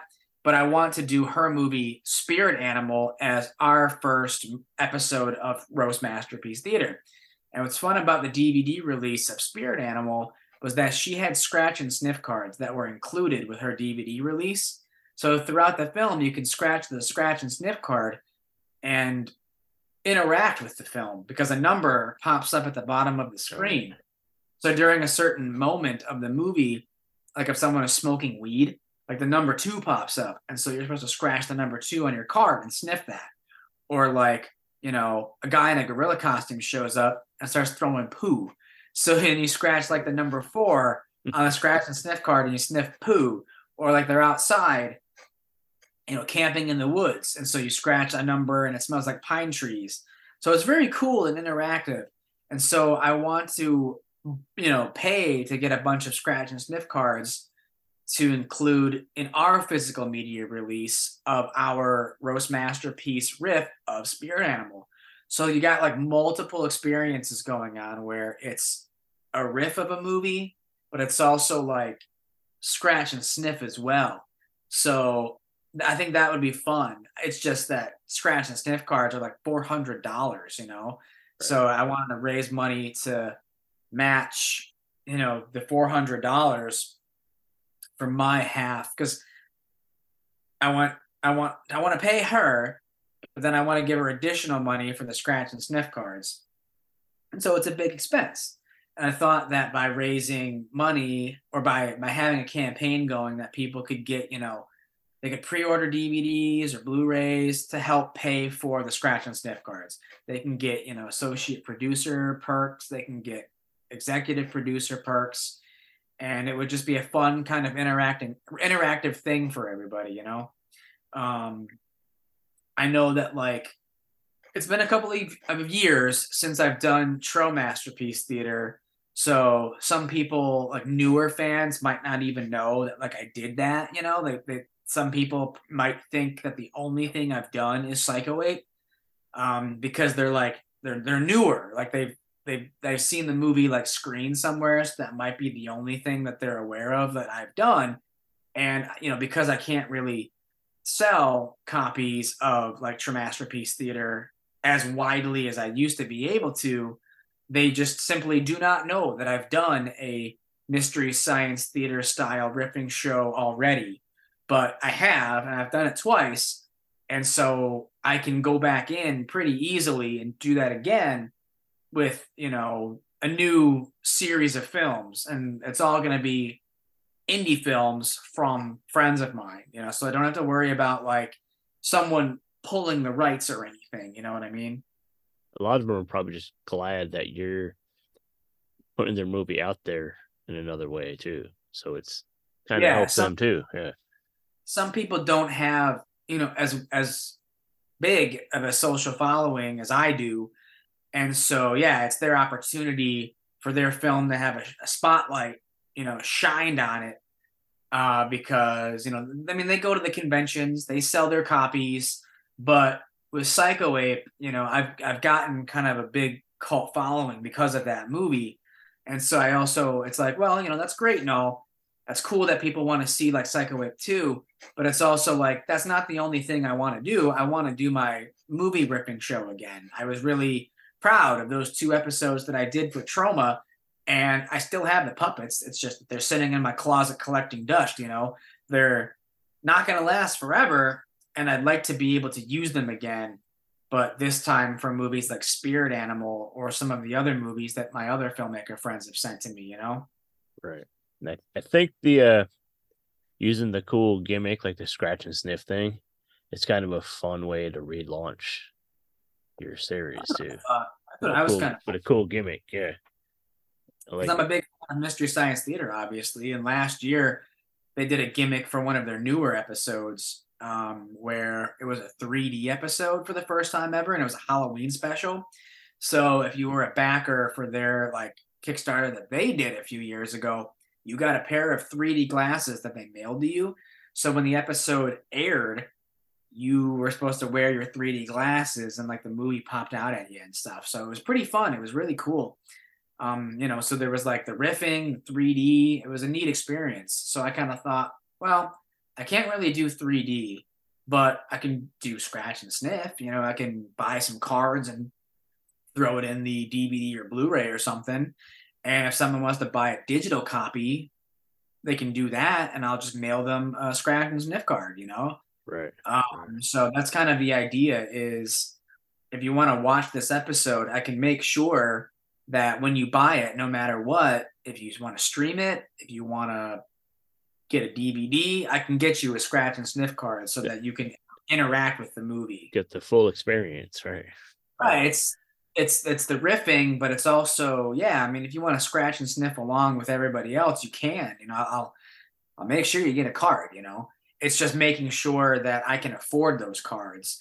Right. So even if we don't raise the money through the Indiegogo, because I think that some people are just kind of fatigued from having already spent money on the Psycho Wave 2 campaign, that's fine. I still work 6 days a week, and I'm an Uber Eats, Grubhub delivery driver. Right. So I'll funnel my own money into my own projects. That's just what I do. It's what I have to do if I want to get this stuff made. I don't care. I could not funnel $14,000 into like a Psycho Wave 2. That's not feasible. But a couple $100 here and there for like scratch and sniff cards or something, or getting Blu-rays manufactured, I can do that. Yeah. That's no sweat for me. All right, we'll make sure to put a link up to that campaign so people can check it out and get in on that. You've mentioned Mystery Science Theater a couple times. It's safe to assume that's probably one of your biggest influences. What are some of your other influences in entertainment? Well, Trauma was always a big thing. That's why I even got into Trauma Masterpiece Theater in the first place, was because I was so familiar with the Trauma catalog that I was able to pitch the show to Lloyd Kaufman and say, like, I want to do Mystery Science Theater meets Trauma. And having been already so familiar with their legacy, I was able to blend the two together. And that's why, it was successful, was because I could make references to other Trauma films. And I'd already seen Poltergeist multiple times prior to doing the riff of it, So definitely Trauma. I like filmmakers like Kevin Smith and Rob Zombie and Quentin Tarantino. Those are all people who I look up to and who I idolize and stuff. And I want to do stuff like that. I also love, last year I put out a movie called Magnum Opus because I'm a big fan of Jackass. I took all of this old material that I had lying around, some like 15-year-old, 20-year-old VHS tapes, and I digitized those for the first time ever. And so I cut together this 15 to 20-year-old footage that was, only ever seen by like my friends and I cut it together into a 63-minute long movie. I called it Magnum Opus, the movie. And it's, chronological order of me and my friends starting out when we were like 12 years old, and it goes like 15, 20 years. So you watch us grow up per bit, per stunt, per skit. So we start out as, 12-year-olds, then we're like 15, then we're like 17, then we're like 20, then we're like 25, then we're like 27. So we grow up as the footage gets better too, because it starts off ratty VHS tape and then eventually gets to like mini DV and then eventually gets to like 1080p. So I wish I had thought of this as like a tagline, but someone mentioned this in a review. They called it Boyhood Meets Jackass. And I thought that's exactly what this is. There's no real narrative. It's just stunt, skit, prank, stunt, skit, prank. And like I said, you watch us grow from little kids into adults, and the footage gets sharper and better too. So I think that's kind of an interesting experience. And it's just, it is my homage to Jackass and the Tom Green Show, because there are gnarly skits in there, gnarly stunts in there as well. But it's also just kind of this non-narrative, like documentary thing that I think is very unique. And I'm glad that some people found it, like it's sold like 100 copies. Not a runaway success like Psycho Ape with like 700 copies, but I'll take 100. 100 is pretty cool. 100 people have seen this footage that only my friends and I ever saw, so it's kind of cool, sort of a peek into like my youth and the things that I liked doing when I was a kid with my friends. There's some people in Magnum Opus who are no longer with me, like they've passed on. So it's cool to sort of have a documentation of those years of, our lives, in a movie for people to watch. That was really exciting to sort of go on tour with that movie, because it screened like 3 or 4 times just this year alone. Like I would rent out movie theaters and show it. I would submit it to festivals, like the convention Cinema Wasteland in Ohio showed it earlier this year. So that's been kind of fun, showing something completely different that wasn't Psycho Ape, that wasn't Traumasterpiece Theater, that wasn't like movie riffing. It was just kind of like, here's this like experimental thing, like who liked it? Did anybody show up? And, some people have bought it and some people have enjoyed it. And that's been like kind of the fun part, is doing something kind of experimental, Right. So that sounds like you're getting back in your groove. Like, the rough couple years kind of had you self-doubting a little bit and everything, but then kind of, like we said earlier, getting the spark going with the success, Magnum Opus doing well, people liking it, people really supporting Psycho Ape 2. That's got to kind of feel good and reinvigorate you and just get you really pumped up. And now you're going to go to sunny California and somewhere you never been, right? Maybe like 2016, I think. So it's been quite a few years, luckily Greg's been living out there for 3 years, and we're not gonna go in kind of blind or anything. Like when we showed up in Times Square, we were just kind of running around aimlessly. He at least knew the area, and I had been there a couple times too, but right. LA is a little bit different. I'm not as I'm not as knowledgeable of the area as he is. That's been his home for 3 years. So it's going to be cool to just show up and be like, okay, what are the locations? What are the spots? You know better than me. Let's go. And I think you guys are pretty loose with the script and stuff, but you guys have money invested in it, and the time crunch is going to keep you on track. And but you'll still be able to have fun. This time as well, we also are paying attention to our spending. The first movie, we made like $7,000 in a Kickstarter, but we blew through most of that filming in New York, because the New York leg of shooting was first. And so we were going out to eat every night and just spending money and spending money and spending money. And it was like, holy shit, we don't have any money left. Right. This time around, it's like where we carefully tried to budget it the best we could. But again, when trying to book an Airbnb for a group of people, that's $1,200. This courtroom set was like $2,600, but like $1,500 of that is a security deposit, which we'll get back, and then we can like pay off some other stuff like once we're done shooting and everything. So it's a lot different. Just budgeting the movies a lot different than the first one, because the first one was so like fly by the seat of our pants.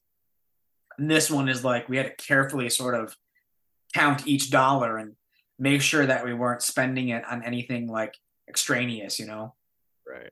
So is the banana budget going to be bigger than the first movie? I don't know. I mean, bananas are cheap. Yeah. Like, Yeah, they're pretty cheap. but probably, I mean, I don't know if we'll see more bananas, about the same, I suppose. Because what ended up happening with the first movie was we would buy so many of them, and we would only film like one day a week for like the random kill scenes, that I would overbuy like 1 week. And so then by the time we got to like the following week, they were all black and gross. So then I'd have to go back to like the grocery store and buy more. And I was just wasting time and wasting money. But this time around, since it's going to be like an 8-day shoot, we will use like every banana we buy, you know? So no bananas wasted. no, not this time. It's not in the budget this time to waste any banana. If not, just pass them out to homeless people or something. And luckily, again, you can get like, you know, a bunch of them for $1. You know what I mean? Yeah. I mean, I don't know. I don't know what LA bananas cost. Who knows? Might be a little more. Might be a little more. I don't know. Right. We'll have to just reuse the same few over and over again. Right. Well, hey man, it sounds like things are gonna turn out pretty well. Things are shaping up. Personally, I'm excited for Psycho Ape 2. It's a long time coming.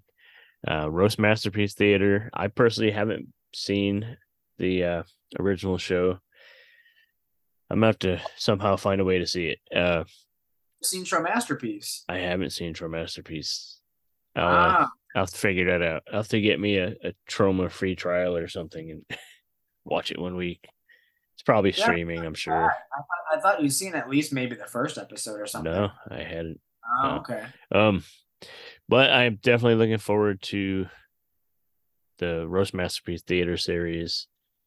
I think I might have kicked on the campaign already. I don't know. Either way, I'm gonna put the link up so other people can get involved in that. What's the end date for that campaign? Do you know off the top of your head? I don't even know. I think it's like maybe 17 or 18 days or something like that. Right. So basically close to the end of August. Something like that. Yeah. I think actually, you know what? It might be August 25th, which was just kind of a weird like coincidence, because that's day one of filming Psycho Ape 2. Like I didn't do that on purpose or anything. It was just like if the Roast Masterpiece campaign ends on like day one of Psycho Ape 2 shooting, like that just kind of works out, you know. That's kind of cool. Yeah, because that way you could focus all your energy on Psycho Ape. And once the campaign ends, you kind of put it on the back burner for a minute and focus on one thing at a time. It's hard not to, though. It's hard to kind of spin too many plates, but I like that, you know. That's just kind of how I operate. It's just kind of how I've always operated, because I just have ADD or something. But same. Again, because I'm not 100%. It's not 100% like just my job to make Psycho Ape 2. You know, Greg is another like 50% of that. You know, he's going to be editing the movie as well, and he's going to be shooting it. So he's only going to be shooting shots that he particularly knows he's going to use while in editing. So that's going to be on his plate when I come back to Michigan. And so I won't really have to worry about that side of things. You know, I'll be worrying about like, Frankenstein and Roast Masterpiece and stuff, because Roast Masterpiece is already pretty much written. We've got 21 pages of jokes for Spirit Animal and everything. It's just, I just needed to raise some additional money to cover the cost of like the scratch and sniff cards, and paying, the director some licensing money, and paying the antibodies some money for a theme song. Like, I don't need $10,000. I don't need $14,000. I just need a couple $100 to cover all this stuff, you know? And then because Indiegogo takes a fee, you know, when your campaign ends, like I bumped it up a little bit to cover that fee if they decided to take like a larger bite, you know? Because that was something that surprised everybody was, you know, we raised that 14,000, but Indiegogo took $1,100 out. So Yeah. already a big chunk of our budget was eaten up just by Indiegogo, you know? So even though we say like, yeah, we raised 14,000, subtract 1,100 like right out of the gate because they take a big fee. So with my campaigns and stuff, I always ask for a little bit more than I need to sort of cushion myself from that bite that Indiegogo takes. Right. Before we get ready to wrap up, I have one more roast masterpiece kind of question. What is your process for putting together an episode of that? Like, do you watch the movie on repeat and jokes pop in your head and you write them and process elimination and keep the good stuff, or do you have like a certain routine? I've done it two different ways. For the two episodes of Masterpiece Theater, I would either invite friends over to my apartment and we would just watch the movie one at a time. You know, like I would watch it with one group of friends, and then I would watch it with another group of friends, and then I would watch it with another group of friends. Or I would like go over to somebody's house and bring the movie with me and just kind of plop it down and say, we're going to watch this and I'm going to document what you say. Because I ended up watching, you know, The Battle of Love's Return and Poultrygeist 10 to 12 times each. But what ends up happening with that is a lot of people just end up repeating the same kinds of jokes. And I was like, I guess I'm done watching the movie if people are just saying the same things. And like they were unrelated to each other too. Like it wouldn't be even in the same like movie viewing sessions. It was just sort of like, well, I guess, you know, this movie's taps. You can only make so many cock puns with, you know, Poultrygeist and stuff. Like everybody's just started doing the same kinds of jokes.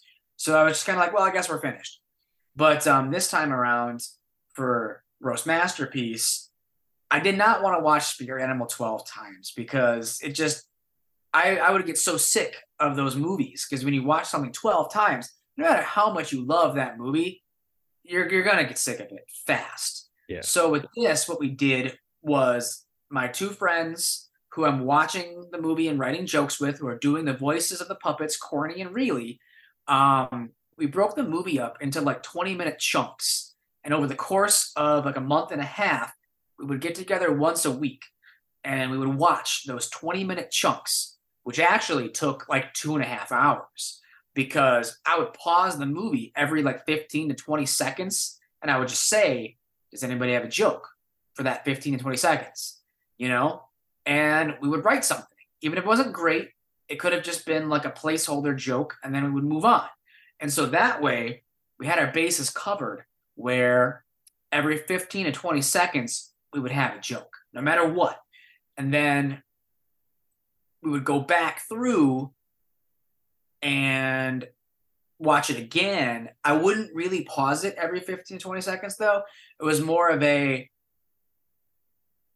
if anybody has like another one, or if anybody has like an alternative joke, a better one this time, let me know.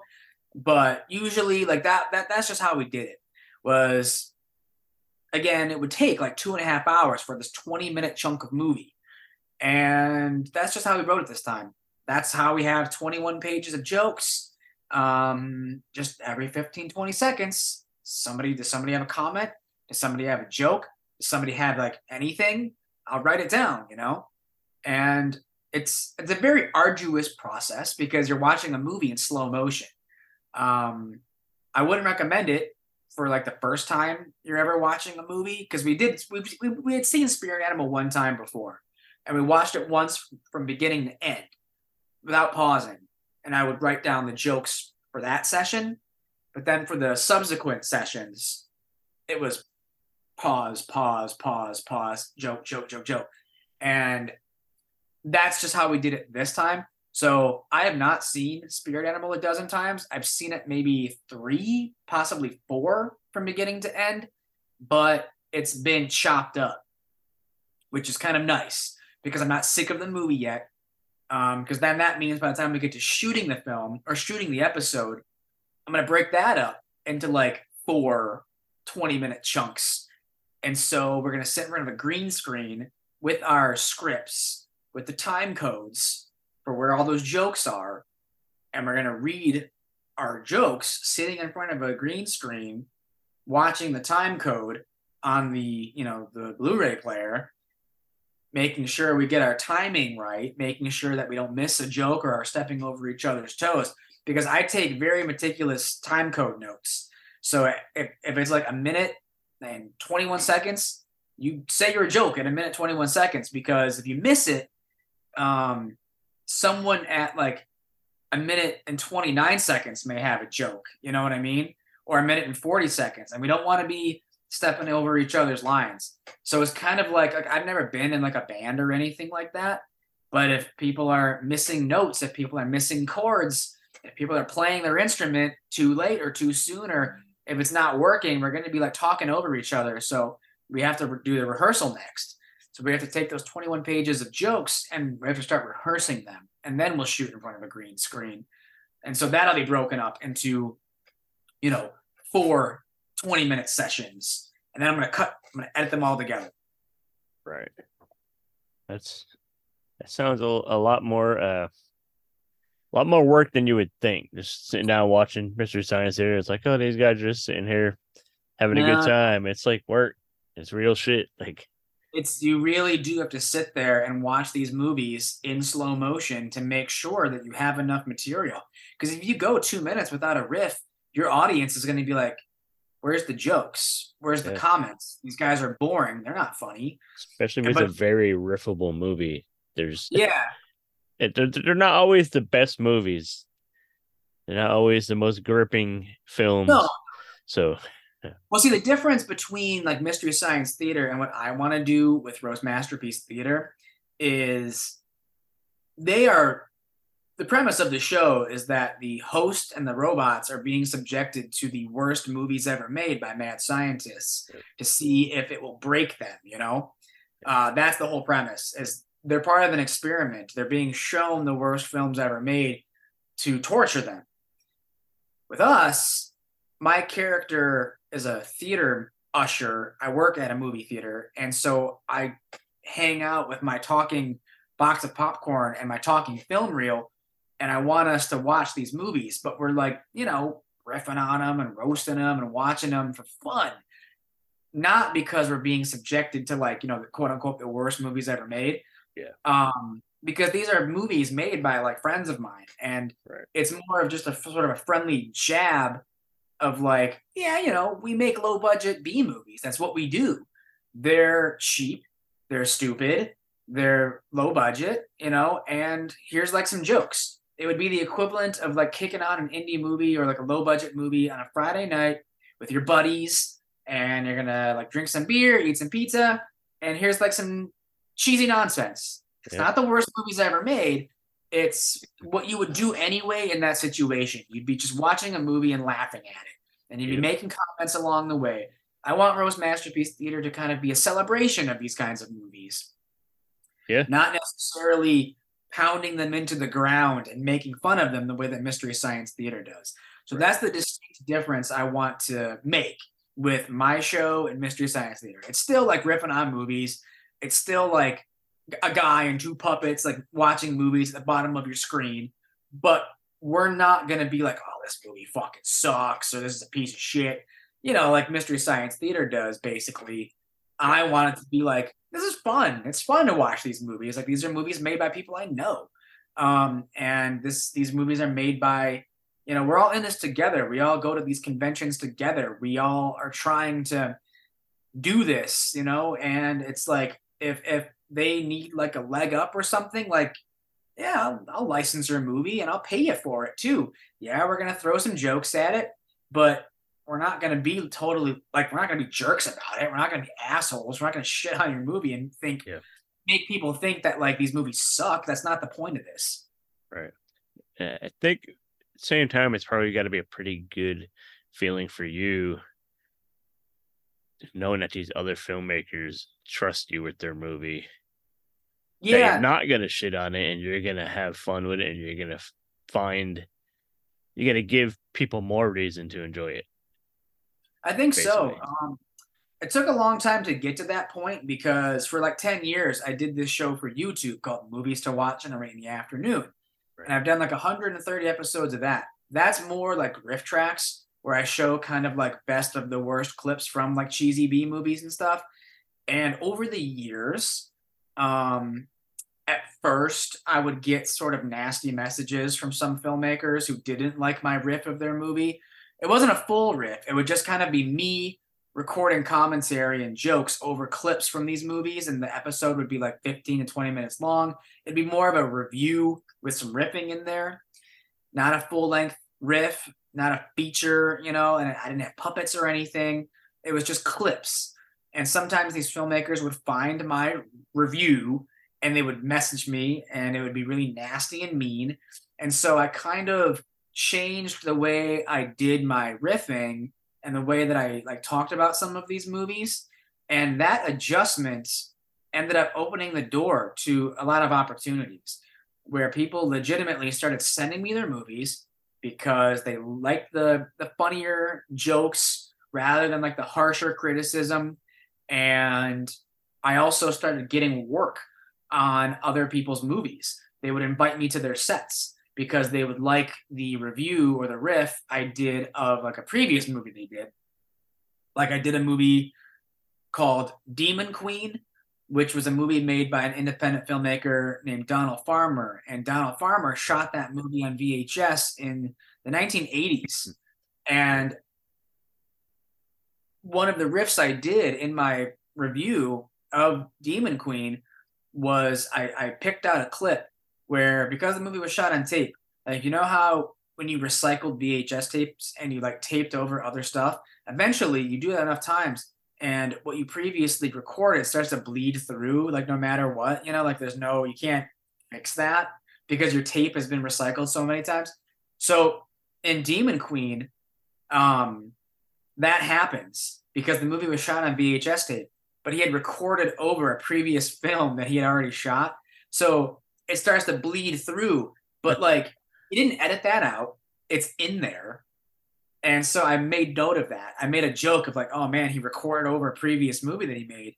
And so he messaged me on Facebook and he was like, that's exactly what I did, and so that you pointing that out, like you figured it out. Like, so he realized that, I was a little bit more savvy and everything. And he invited me to work on a movie that he was prepping at the time.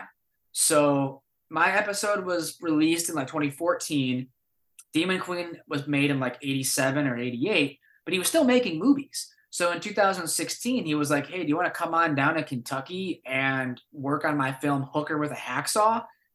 Sure. Sounds fun. I'd never worked on an independent movie before. So I went down there and I was the blood pump guy. And so that was fun to like, be the special effects guy on a Donald Farmer movie. And then because like that was a fun experience, he invited me to come down in 2018 and I worked on his movie Cannibal Hookers. So because I riffed his movie Demon Queen, it led to me working on Cannibal Hookers and Hooker with a Hacksaw. And that was kind of a cool experience because I riffed on his previous film. And so then other filmmakers started sending me their movies. Like Kansas Bowling, prior to Psycho Wave, sent me a copy of her movie BC Butcher to do a riff on that, So I did that. And I did a movie called Something's in the Woods. That was sent to me by another filmmaker, and they had a cameo in Psycho Wave. So it's all just the riffing stuff kind of led to True Masterpiece, and then that kind of led to Psycho Wave. So it's all very connected, but my roots are movie riffing. That's what I did for 10 years.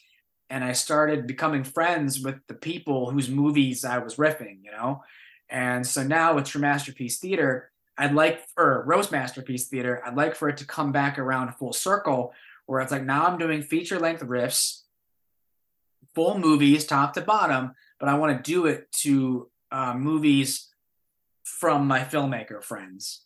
Right.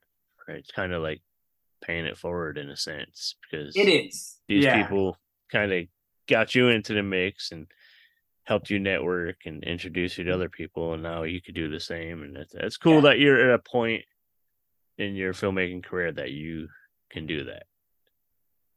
Yeah, because Awesome. before, like I said, my early rainy afternoon riffs were a lot harsher. They were a lot meaner, and I would be getting nasty comments, and so it was like, all right, well, I'm clearly doing something wrong here.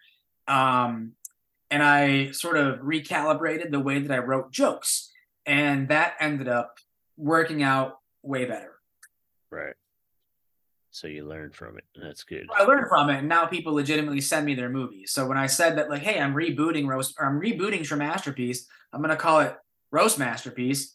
Literally 10 people sent me their movies. I have a stack of 10 movies to do, and from like actual, like these are real movies. They're not just like backyard things. These are like, some of these films have distribution, or they at least have a cult following. And so it's like, wow, thanks.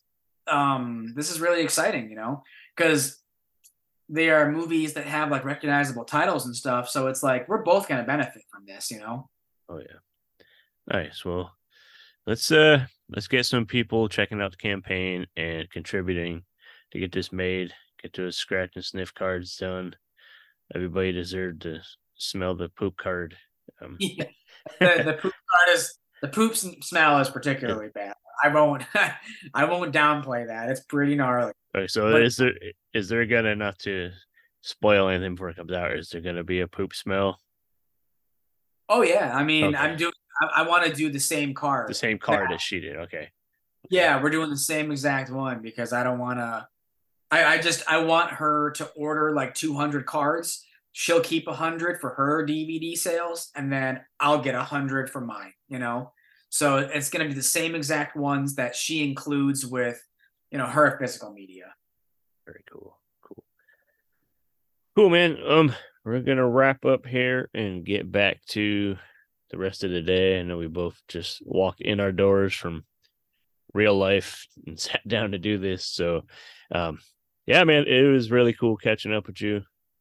We're definitely gonna have to do this again. We'll make it a regular thing, since now you're the repeat offender. We'll have to make once I have a couple of these projects done, I'll have more to talk about. Sure. Awesome, dude. Well, we'll keep in touch and keep spreading the word. Thank you. Hey, this is Dr. Gangrene. You're watching the Steve. No, you're not. You're listening to the Steve and Crypto Show right here on whatever network you're on. I don't know what you're on. Don't ask me. I can't see what you're doing, but keep listening and tune in next week for more cool content on the Steve and Crypto Show. All right, we are back. If you remember back in the past, we used to do trivia. We haven't done it in a little while, but we're working on some new ideas to spruce up the whole trivia game and make it more fun and get you guys more into it. Because I know you guys want to answer fucking trivia. I know you guys like being know-it-alls. But nobody's answering the questions. We're trying to send you free shit. So we're going to do it a little fancier. So stay tuned. It's coming. We see the numbers. We know you guys are listening. It's coming. We know you hear the trivia. Yeah. So stay tuned for that. We're going to do more trivia stuff. In the meantime, keep supporting us. Go join the Patreon, patreon.com/SteveCrypto. You can do it for as little as $1 a month. And we're going to spoil movies and show you pictures and do things and make videos and this, that, and the other thing just for you guys. And buy me a coffee, buymeacoffee.com/SteveCrypto. Go there and leave us a tip. Buy yourself a coffee from our friends at Expedition Roasters. Use the code SteveCrypto. Get you a bag of beans from outer space or one of their other awesome flavors. They have a lot. We will be telling you guys about over time. Yep. What else? Social media. Of course, head over to Facebook, X, Instagram, and all that. It's going to take us a minute to get used to saying that. Head over to all the social medias. Look for Crypto88, the Steve Strout. Follow us through the Facebook group and promote whatever you guys are working on. Also, if you want to get some merch for the podcast, head over to our Etsy store. Etsy.com/shop/Steve and Crypto merch. Steve and Crypto birthday sale. Not That's Steve right. and Crypto. That's my birthday. Don't try to steal my fucking glory. Birthday sale. My name's on the shirt, so it's. I guess I'm getting in on the birthday festivities too. Somehow. I'm not sharing my cake. But yeah, go buy some merch. You It's got on a vanilla sale. cake. I don't want that anyway. You know what? Ryan was like, "What do you want for your birthday dessert? You want like cake or?" We always do like cheesecake or something. Ribs? And I was like, you know what? No, I want to make banana splits. So we made banana splits, That sounds fun. and that shit was good. Cool. Though it did push me past my dairy threshold for the day. Yeah. So the next day I pooped real good, but because you guys want to hear that, because we love you guys and let yous in. Did you guys just make them kind of traditional? We just the chocolate and We did caramel fucking syrup or whatever. caramel chocolate, like crushed pineapple and Ooh, that's whipped nice. cream and a cherry on top and nuts and bananas and Neapolitan ice cream. Cool. It was good. Nice. It was worth the extra poop the next Extra day. poo. Yeah. Which I'm actually paying for that today too, because she had to work all day yesterday on my actual birthday. And she called and was like, "Hey, what do you want for dinner? Want to bring something home? It's your birthday." And I said, "You know what? Let's make it easy and have Taco Bell." You know where that goes. Yeah. You're only With borrowing that being it. said, I mean, you borrow all your food, but you're really borrowing Taco Bell, and not for very long. with that being said, thank you for listening to We're going to us flush this episode down the drain. Catch you next week. on episode 124.